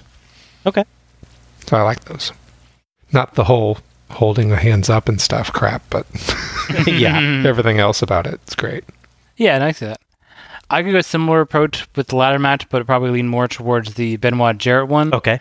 It's more visibly a sort of test of wills between the two people. Whereas 6-man one is people coming in and out. So you can be bigger with it and just change people out. Whereas you got to really pace things and think about all this stuff. Where someone falls, can they get back in to stop the guy? What you have to do in a singles ladder match like that. Yeah, and that was exceptional. Everything it did seems to make sense. They did, yeah. And for mine, which I'm going to take a bet that this is probably the one that you didn't mention because it's on your card, John. Dog collar match, Piper versus Valentine, Starrcade 83. Yeah. Yeah. Special collar match? Doubt. Yes. The doubt. dog collar / special collar match, yes. That's pretty much my favorite match, like ever. This was equal parts insanely brutal and creative, and just absolutely stunning to watch. I enjoy it not just for the intensity, but also for how well they use the gimmick. They really involved the chain, not just for tug of wars or whipping, but with loads of interesting concepts right up to the end of the match. It just doesn't seem to ever run dry of ideas for how to use it, and I've seen a lot of like chain or strap matches, and I generally don't like them. So this one just really blew me away. Anyone have a worst type of gimmick match? 4-corner strap match. 4-corner strap match. That's pretty bad, yeah. Especially the 1986 one, the first one, because it was so dragged out, literally. The Wahoo and Rude one, is that? Oh, yeah. Yeah, it was Yes. It was horrible. Yeah, that was really bad. Particularly horrible. Yeah. Well, the only thing I can praise about the match is the bizarre intro music for Rick Rude. Yes. That says something about the match. that great thing, yeah. I mean, I would probably lean towards tuxedo matches, or the general just you beat up the manager matches. Yeah. Whether like you had the Oklahoma as well on 99 Starrcade. Because it's not meant to be a competition. It's meant to be they get to come up on this guy, but they always seem to drag him past the point where it feels satisfactory. It feels more like it's a trained professional fighter just beating up some guy at the ring. Particularly Jones' first one. A guy just beating up this defenseless dude that he's tied to the ropes. It's horrific. Yeah. For mine, sorry, John, scaffold match. It's okay. No, I get it. Yeah, I didn't think of that, but yeah. We had two of them, and I thought they were equal parts boring and terrifying to watch. I really, really struggle to picture any chance that there could be a scaffold match out there I would ever actually enjoy. I just hate those. I totally hate those. That's kind of my goal. I got to find one of those for you that's actually good. Yeah. It may not exist. Is it the fear of them falling or the boredom? It's both. It's both. I mean, it's just like I'm sitting there bored out of my mind and I'm scared to death that, something's going to go horribly wrong. There's a real risk. Yeah, like I can't enjoy... Like Cornette.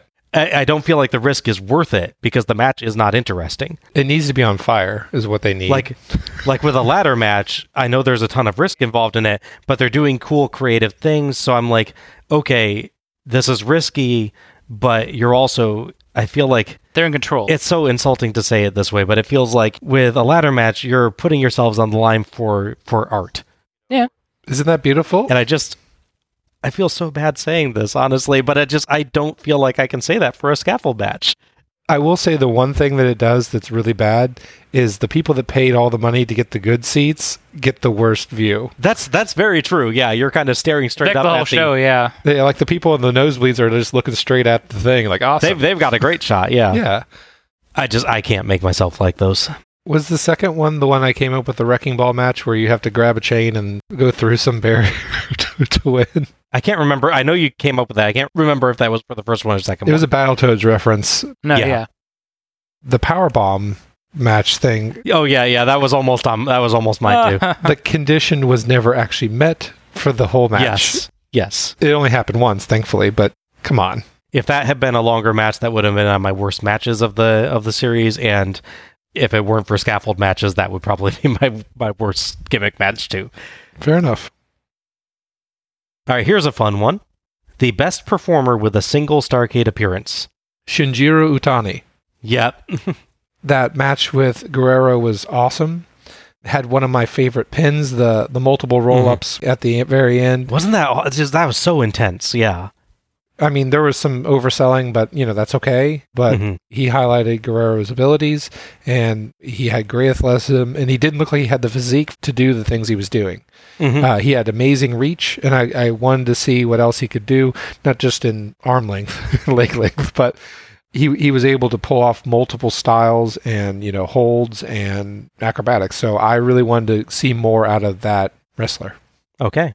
Mine actually, it came across, we were watching because I figured, okay, I have to go back to the older shows because it's been probably a year since I've watched some of these matches for the show on it. So I don't want to fully forget about stuff from like 83, 84, 85, etc. So I really focused on trying to go back to those because they were less fresh on memory. So actually, despite having a couple of MVPs that were one-off people like Regal and Awesome, I actually went back to my very first match tonight, which was Jack and Jerry Briscoe. Okay. Yeah, they were neat. They were neat, especially the rope balance. Yeah. In one performance, they represent old school wrestling, dirty heels, technical prowess, simple but effective characters, and are willing to go out losing. Yep. Yeah, no, they were excellent, yeah. They have historical importance because they end up selling their share of Georgia Championship Wrestling to Vince McMahon, so they are important in the long run as well. I'm going to agree with John. Shinjiro Utani was my selection. Oh, really? The dude could go. Yeah, absolutely great in the ring, whether we're talking holds, throws, mat work, or his incredibly graceful springboards. Still the most assured and flowing that I have ever seen there. I really, really hope that he shows up on another show sometime because I want to see more of that guy. Honorable mention to Magnum TA, who I adored his only match. He does show up on other Starrcades in a promo and interviews capacity.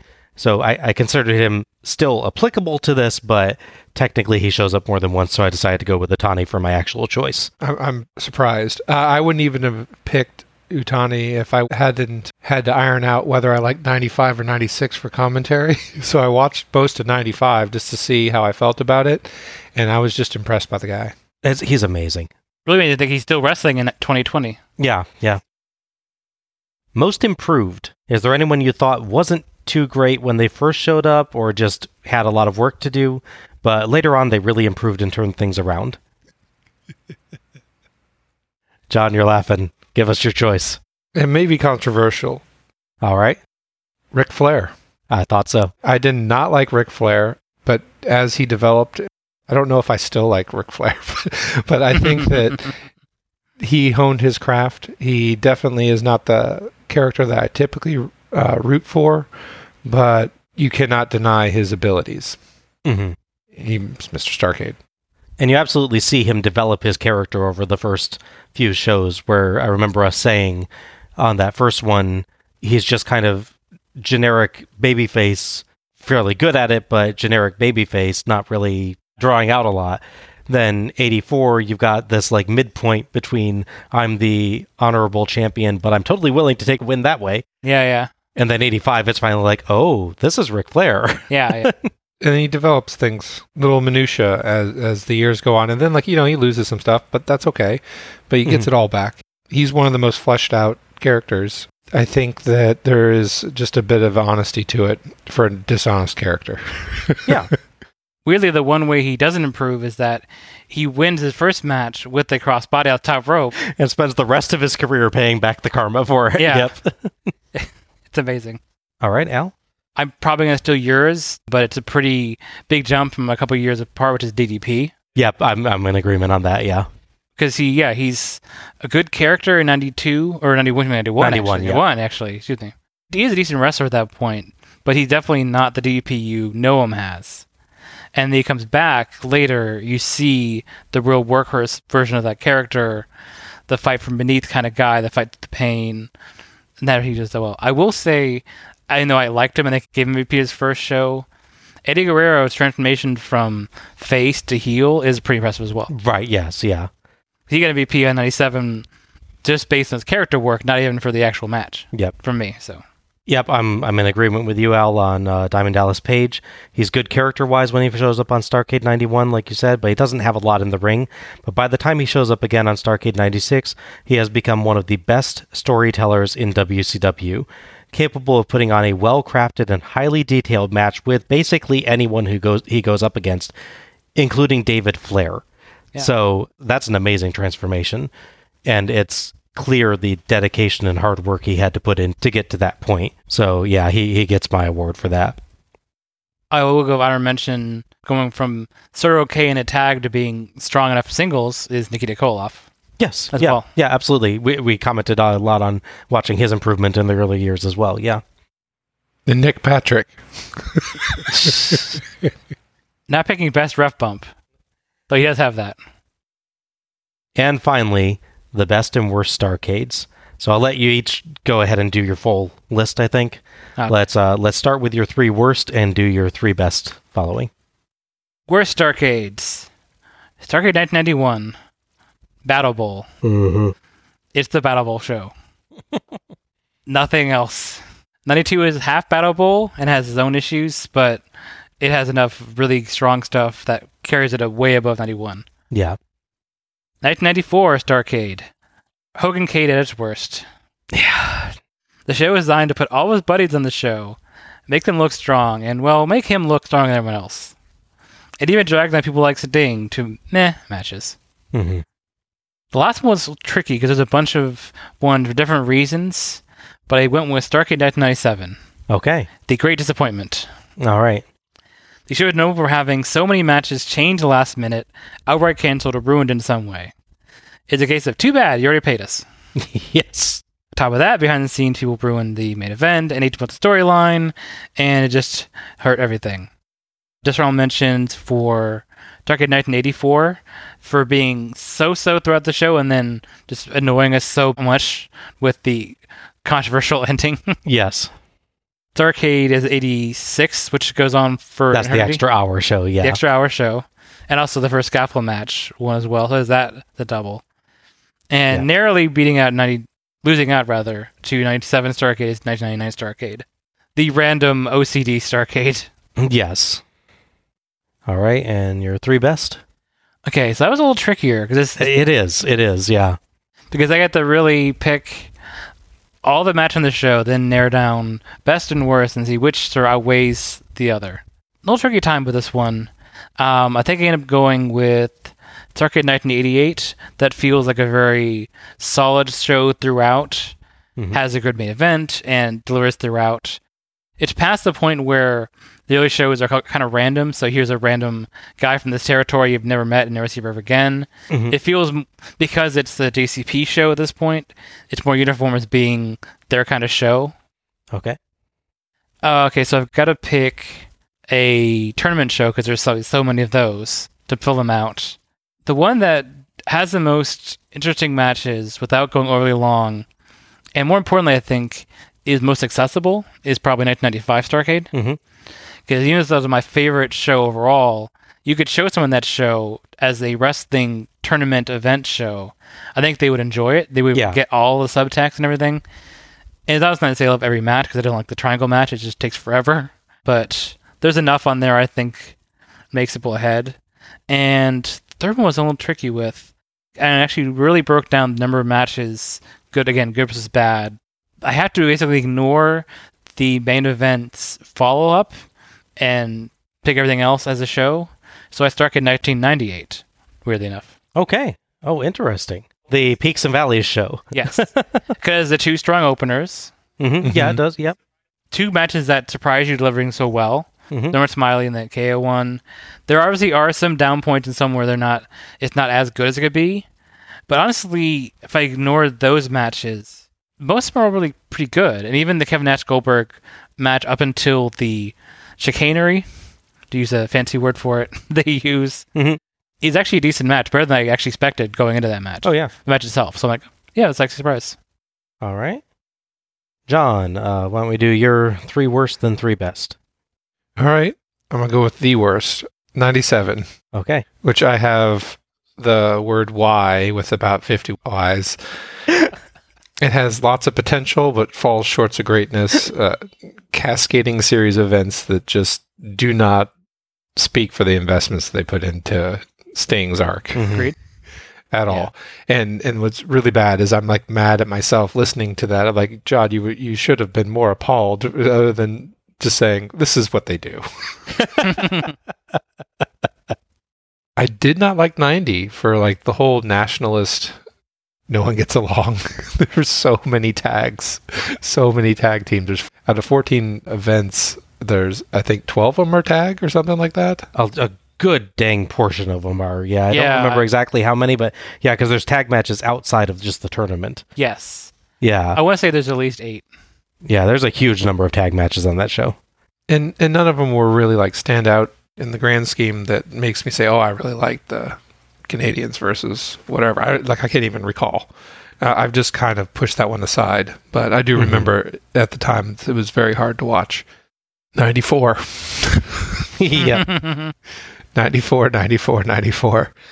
Hogan. It was almost as big of a disappointment as 97. Wow. It's not Thunder in Paradise anymore, you know? Yeah, I get you. You don't have any of the feel-good things that you might have from him being in that other wrestling show or that other wrestling thing. Yeah. It's more Secret Agent Club than Thunder in Paradise. Yes. The only thing that was close to those was 91, 92, Toilet Bowl. It's really confusing matches. Like, it wasn't as drawn out as 90 in any way, but the Battle Bowl was just so long. Well, Yes. It's funny because if you look at 89, they alternated the tag in singles matches. Yes. And then in 90, they just throw 4 tag matches Oh, in a yeah. I row. was like, oh my gosh, come on. Assembly line here. Yep. Yeah. We need a break from this tag match to bring you a tag match. Yes. All right. Your best ones? Okay. 96. Some people don't... I can see why you might not want me to choose that one, but I thought there was a lot of great performances and had a really great opener. 2 of my favorite matches were Mysterio over Liger and Malenko and Dragon. 2 of those happened, and they kind of tilted the scale for my perception of the entire Starcade, even if it wasn't really fully deserving. But if I wanted to show something, get someone interested, I was like, just at least watch the first half of this. If you like this, then Yeah, absolutely. maybe we should see some other ones. 95. 95 is the one I rewatched, and it has a great commentary team, had big names, Flair, Savage, had all kinds of great new names in it. Again, you had a little nationalist thing, but I think it was more of a pairing, like they did manager aside. Yeah. And, they did that for show and everything, but managers aside, I think that it was somewhat respectful, and some of their stuff, I think that they showcased their talent. Absolutely, yes. Yeah. On both sides, and that was big for me. And I'm going to have to agree with Al, 88. It's a solid Starrcade. It's short. It's not frilly or anything, but it's a watch where it's an easy watch, and you can feel good about it. Okay, yeah. It just kind of runs smoothly, yeah. Yeah. You have two big names at the end. You have some interesting tag teams, but you do have the Assassins and Koloff. You have that whole Russian angle. Yeah, that one should have been a lot better. And if Nikita could have stayed around for that. Oh, yeah. If Nikita was there, that'd be better, yeah. And it has the one match that is sort of like, it has Sting, it has Rhodes, it has Road Wars. It's the Rhodes versus Rhodes. It's just, I had to root for everyone on that. Absolutely. All right, so for my picks, my three worst. Number one, we've got Starrcade 1991 Battle Bowl. Yeah. A complete show of meaningless, often boring tag matches leading up to a meaningless, mostly boring, and confusing battle royale with bizarre rules. There's decent things to be found on this show occasionally, but it's a massive slog. It could have been an interesting experiment, but it just ends up dull and overcomplicated.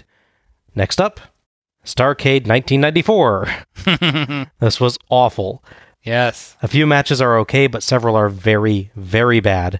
And when all three of us pick a match between two total rookies as our match of the night, things are in a slump.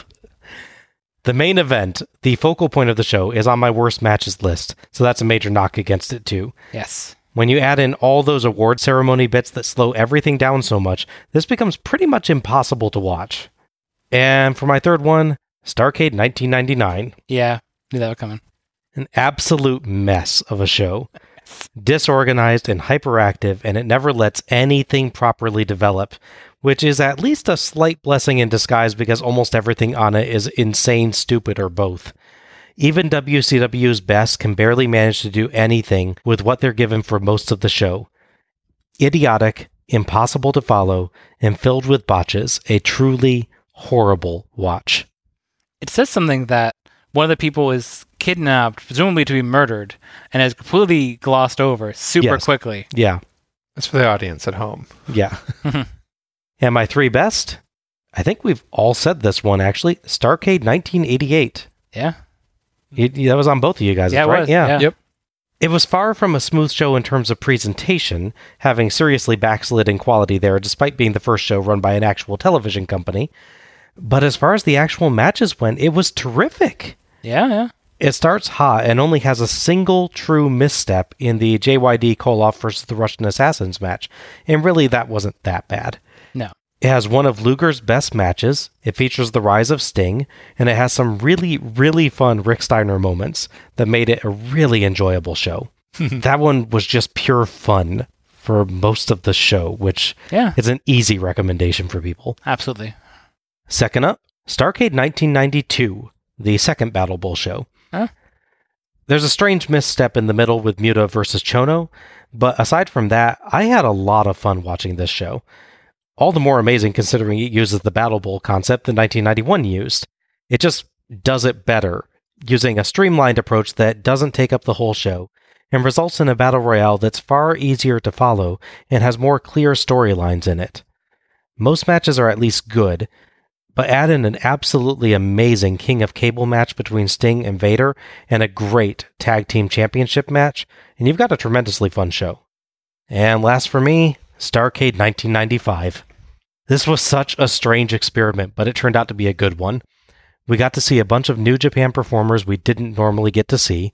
The Best of 7 story was a fun one and used very well, and the Triangle Match World Title Match storyline interwoven with the Luger, Sting, and Best of 7 stories fits in quite well. Not every match is a home run, but there were several real winners and no absolute duds. That's true. I can't remember which of you guys said this, but yeah, it would be super easy to use just like intro someone to wrestling. Yeah. Oh, no doubt. This is a show you don't have to know what was going on going into this. Yeah. It's simultaneously one of the weirdest Starcades because of that, and one of the best Starcades because of that, I think. It doesn't get bogged down in anything, really. Going back to the very beginning discussion about the type of Starcades there are. For me, mine is more simplified. Mine is a super card show, which 88 technically still is. It's the tail end of that. There is the experimental / tournament show, which 95 is part of. And then there's the modern wrestling show, or modern of its time, obviously, the 90s, which 98 was. That's why I broke down my picks. I get you. There you go.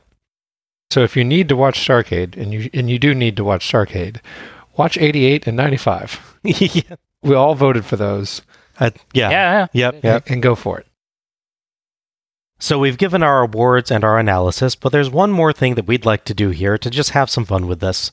Our ultimate Starcade cards. So here's the rules for this. Each of us designs a Starcade card featuring 8 matches, drawn from the actual Starcade matches.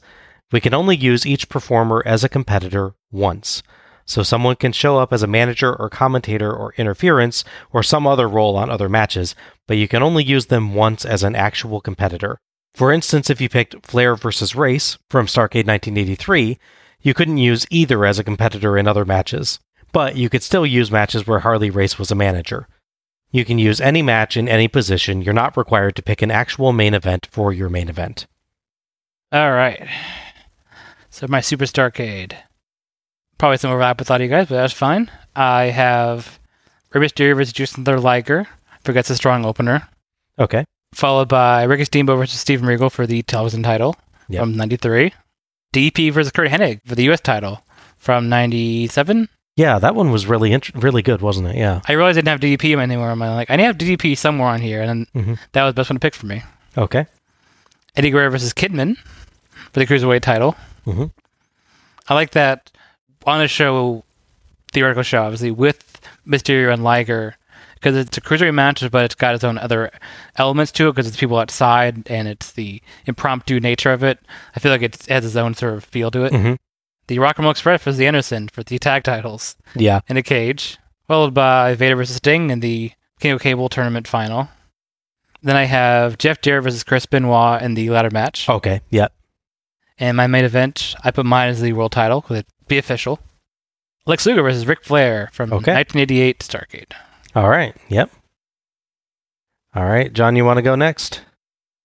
This had such a great opening for me, and I want to put it in the first on my super card. Number 1 is 1996's Malenko versus Ultimo Dragon. Yep. Sure. And then I really wanted to just switch it up into something more classical and technical and wonderful. And I didn't mention it before because I was saving it for this. 1986 Rock and Roll Express versus the Andersons cage match. It's textbook and wonderful and dripping with technique. The third one, I'm trying to get a lot of the big names on this card, so I went with Guerrero versus Mysterio versus Kidman from 1998. It was a great match, a lot of weird interactions between me, didn't know who was going to fight who. Number 4, Magnum TA versus Blanchard. Yep. It was pretty raw, very different than the other ones. I wanted to do something quick and light and aerial, and then grunge, and then just alternate that. In light of that, I want to go back to the high-flying acts of Luger and Muta, 1989. Oh, the kicking match that you and I both loved. Yeah, it was a great... Yes. It was a fun match. It also gets Luger on my card. He had a lot of great matches, and I wanted to get Muta in there too, so that was a fun match for me. Yep. And then, could easily be my main event, but I really think it belongs somewhere else on the card. Piper versus Valentine, dog collar match. Okay. Probably my favorite match out of all. I would not say that to someone and say, you need to watch this, because it's not clearly for everyone. But as far as creativity, using the prop, there isn't any other gimmick match that works. Yeah. Yep. Period. You're going to have the TVMA Starcade with the Magnum match and the collar match. Yep. Right. Not for kids. Number 7. I love everyone on this. Sting, Rhodes, Road Warriors. Yep. Great match. Yeah. Probably not the best match, but as far as participants goes, I think that would draw a lot of people. And my 8th match, just because I think it could potentially, looking at legends and greats and everything, I'm choosing 95's Flair versus Savage. Oh, interesting. Okay. It's not the best match, but I do think as people tie into superstars that they love, I think that there's a big following for Savage and there's a big following for Flair. Mm-hmm. And it would be criminal not to have Flair as the main event, I think. Okay. That's his slot. Sounds good. The only thing that I regret is I was not able to get Steamboat on there, and I love that guy. That's why you do Steamboat Regal. That's why you get on there, man. If there was a Steamboat Vader match, a mythical match, I would have that. That would be good. Yeah. That would be good. I will say a note on you're talking about Savage. So it is 2020 when we're recording this. I was at a gas station. They have a big display for Slim Jims. Apparently a larger Slim Jim. And it has Randy Savage still on them. Nice. Like a brand new thing. Nice. So it is still a thing in 2020. Yeah, Randy Savage Slim Jims. A lot of my matches are going to sound very familiar, actually, I think. So here we go. Okay. Starrcade 1998's Juventud Guerrera versus Rey Mysterio versus Billy Kidman. Sure. All right. Great opener, really exciting. My second match was Starrcade 1995's Eddie Guerrero versus Shinjiro Otani, which I'm figuring that actually what they were fighting for in the first match was whether Eddie Guerrero would have to fight Shinjiro Otani or not. Oh, Something like that. So we still have a storyline going on there. twists and turns there. Yeah. That was such a great match. And apparently become a face in the meantime, but whatever. The third match, Starrcade 1983, the dog collar match between Piper and Valentine. That has to be on there. I mean, that's so good. Fourth match, Starrcade 1986, Rock and Roll Express versus the Andersons. It's on all three of ours, I believe. Understandably so. Yeah, it's amazing. Fully warranted. Number 5, Starrcade 1985, Magnum TA versus Tully Blanchard. I'm also going for the TVMA Starrcade. Apparently so. Number 6, Starrcade 1993, Regal versus Steamboat. Yeah. I had to get Steamboat on my card. Absolutely. I was torn between that and the Briscoe tag match. I was really going back and forth between those, but Regal versus Steamboat won out. For me, I decided I want to have that tag match and the Anderson. Yeah. There was that too. One of the others in it. Yeah. Seventh match, Starrcade 1992, the King of Cable match, Vader versus Sting. Such a good match. I know I picked Flair versus Sting for my matches of the series, but this one just fit better with my Starrcade card. Sure. Because my main event match was Starrcade 1988's Lex Luger versus Ric Flair. There you go. I knew I wanted to have Luger on there. I knew I wanted to have Flair on there. Obviously, I mean, and I'm same as you, John. I felt like Flair's got to be the main event. It's even though I said that's not a condition, it's a condition. So. I had to rework half the card to not choose Vader and Sting. Yeah. It was tough to choose on, like, okay, if I picked Flair versus Vader, that took out Flair, that took out Vader, that meant I couldn't choose Sting versus Vader. Yeah. Mm-hmm. I was having a hard time picking the follow-up match for Sting that I really wanted to be on my card. He's been in a lot of good matches, but there wasn't like that super strong, awesome one that I definitely wanted to be on there. Where if I chose Vader versus Sting, I was like, Luger versus Flair is still awesome. Yeah. It's a really, really great match, and it's a really great Luger match. Yeah. It is. So it gave me a great one for him. There were choices. I was like, this feels like getting it to the highest level for both of them that I can get to for both of them. Yeah, I gotcha. For me, Sting, Rhodes, and Road Warriors is such an efficient pick. It is very cool, yeah. So that decides your whole card right there. Yeah. It kind of like messes with everything else. Yes, yeah. All right, so now we're going to twist each other's cards slightly. Each of us will pick matches from our own card for each other to twist by giving those matches a new gimmick. Okay. It can be a wild and crazy gimmick if you want, or it can just be like, hey, wouldn't this be neat? So I will kick this off with one for Al. Sure. Let's say... Sure, what the heck. Al, Guerrero versus Otani. Ooh, do it a ladder match, which would be great in its own, but they are fighting for the greatest prize in the world, which is Shinjiro Otani's jacket. It's a pretty sweet jacket. You mean Sasaki's jacket? That was. I know Otani's is pretty nice too. One? I know Otani's Top Gun sort of thing. Oh yeah. You're right. Yeah. I mean, they couldn't be fighting for the America jacket, because he's not on the show anymore. Yeah, sadly, no. Yeah, it could be Jacket versus Jacket, actually, because Guerrero also had that's true. his White Flames one. And that explained why it was occasionally the back of the shots earlier. Yeah, yep. It was hanging out there. There you go, Jacket versus Jacket ladder match. Okay, yep, that's good. And for John, I will have you do... King of Cable wasn't really a gimmick match, it was just a brutal fight. So let's see, what would you turn King of Cable into as a gimmick? Sting Invader? Sting Invader, yeah. Oh, man, it would be like a weightlifting challenge. There would be various machines brought into the thing, and whoever could do the most reps with a percentage of their weight would get to hit each other with that machine. Okay. Or, use it in some creative fashion. I don't know. It would be like, I just want them to work out and then somehow battle each other using those machines. Yeah. Why do I make the mistake of asking you a question and then taking a drink of water, by the way? That's a terrible mistake. Well, we might keep it cable-related. The weights are long barbell, 2 giant CRT televisions. Oh, okay. I thought you were going to go for like the weightlifting cables. No. Those giant TVs. There you go. Okay. No, they just have to reassemble a VCR in real time. Oh my gosh, I've got an embarrassment of riches here on crazy gimmicks. All right, Al, what one you want me to do? Okay, let's see. Wait, since it's on both of ours, what did you do with Ricky Steamboat and Steven Regal? Oh man, okay, it's with those two, it's hard to resist saying a ladder match, but I'm going to try and resist saying a ladder match. So let's see. Are we saying it's still for the TV title? So yep. Still got the 15-minute thing. Well, there's still a time limit. You could change the time limit. Yeah. Let's say it's a 2 out of 3 falls match. Okay. But both falls have to be accomplished within the total 15-minute time limit, or Regal just wins. Oh, okay. And also, you have to win in 2 different ways. So you can only win 1 by pinfall, 1 by submission, 1 by count out, and none of them can be by DQ, or you can win the match but not the title anymore. No top rope shenanigans.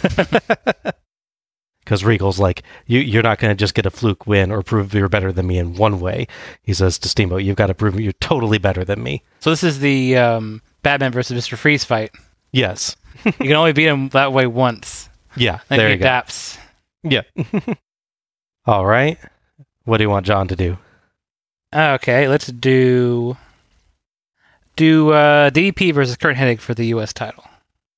I would do a Black Mirror match where you can only use the finishing moves of your opponent. Oh!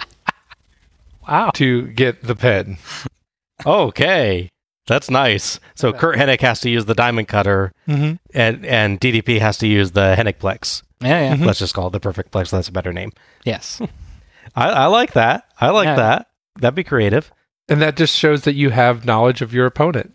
Yeah. And you have to each, in the beginning, deliver a speech in their voice, or like trying to mimic their style. Oh, that'll be easy for DDP. All he has to say is perfect over and over. And throw a towel in me. Yes. Yeah. Yeah, you each get a minute of opening remarks and then mirror match. Nice. I'm not saying they're switching clothes or anything, but I like that. It'd be interesting to see if DDP could work out as many like transitions into the Hennigplex as he can for the Diamond Cutter. Yeah. That'd be cool. I like that. All right, John, what one do you want me to do? I'm only going to choose this one because I know you have such great reverence for the match. It's hard to rework it in my mind. Okay. So I'm going to ask you to do it. I want you to do the 1986 Rock and Roll Express versus the Andersons. You can even obliterate the cage if you want, or reuse the cage in a different way. You want me to mess with perfection. I know, exactly. That's what this is about. Let me pick me for that one. I had a perfect one for that. Oh, crap. Let's say...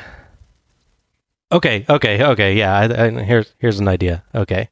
It's actually a standard tag match, except that it starts with a standard singles match between 2 of the competitors. And whichever of those teams wins gets 5 minutes at the beginning of the match, with the other team only having 1 competitor. Oh, so it's like a knockout rule. And it has to be the opposite competitor, so it'll be Arn Anderson and Robert Gibson starting this. And then, of course, Gibson will, unfortunately, through heelish cheating, lose that first match. Of course. And that means that Ricky Morton has 5 minutes of just pure selling against the team of the Andersons before Robert Gibson can even think of getting in. That'd be interesting. I realize that's not much of messing with the formula there, but let's make it an interesting conditional thing. It's a sort of deconstructed War Games match almost. Yeah. I honestly was thinking, how can I make this kind of War Games-ish in my head? So you get the high ground. Yeah.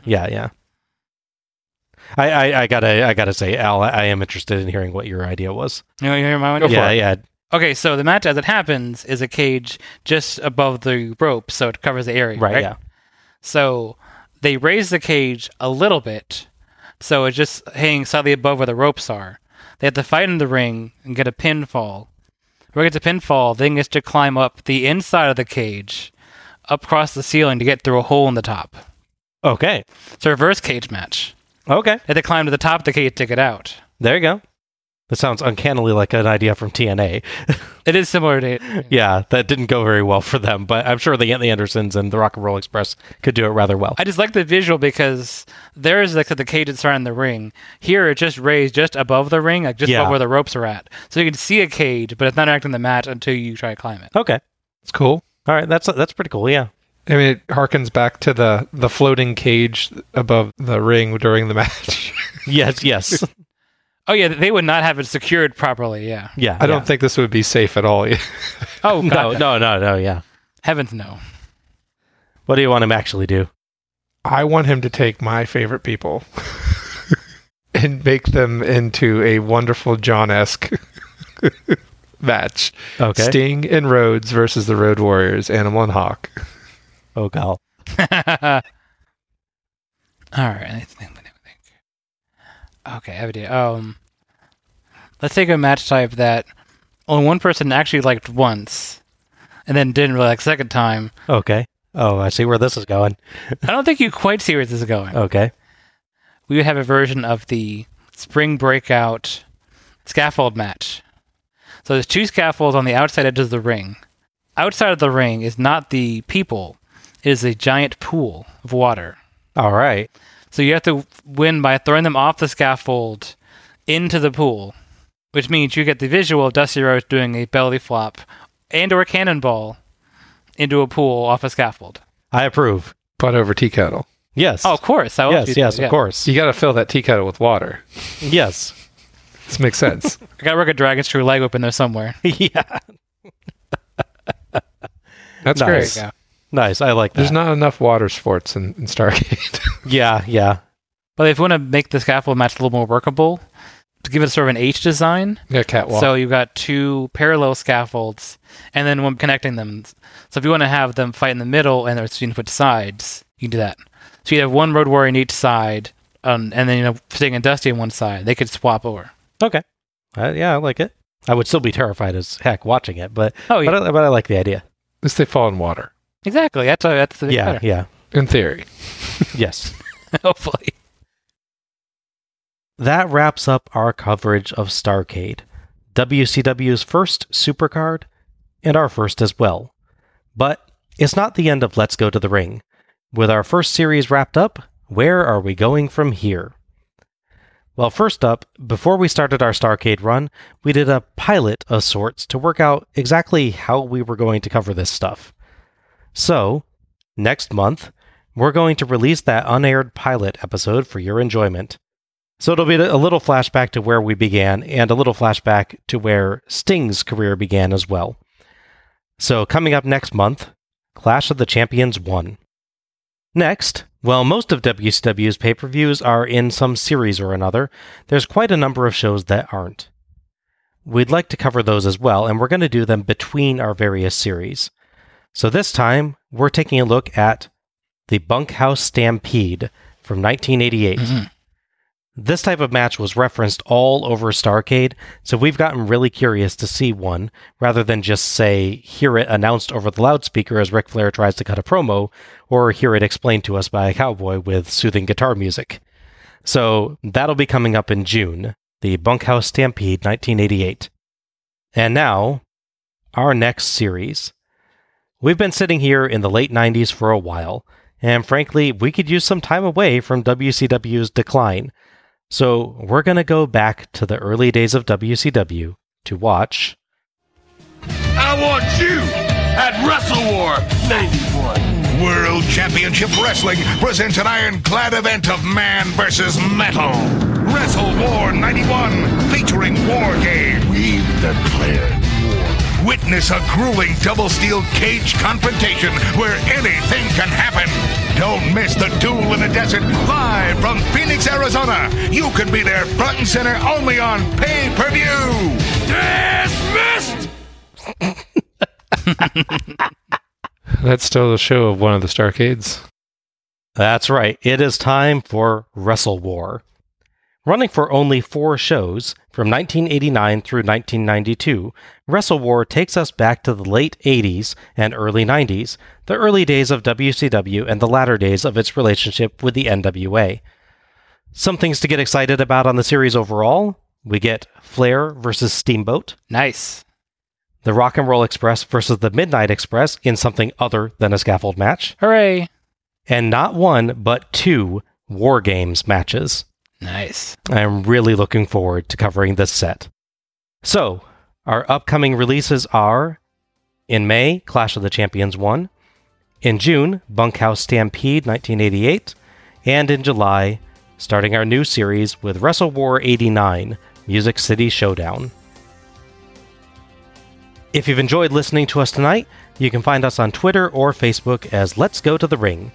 Links will be available in the episode description. Follow us for episode announcements and other show details, and share your own thoughts about the Starcades that we've reviewed.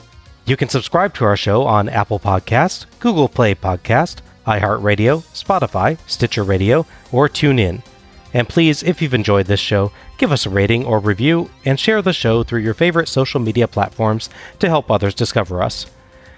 Many thanks to Pro Wrestling History and OSW Review for attendance, closed circuit, and pay-per-view figures, and to Gina Trujillo for our logo. Thank you all for listening to us during our first series, and we hope to provide you with much more entertainment as we go forward into WCW's other shows. Mm-hmm. And in these trying times, may you be blessed with peace, comfort, safety, and health. This is Bob Moore for Alec Pridgeon and John Mullins, signing off. Good night, everybody. Happy wrestling. And don't count to 3 on that pinfall. Just roll out. Tuck and roll.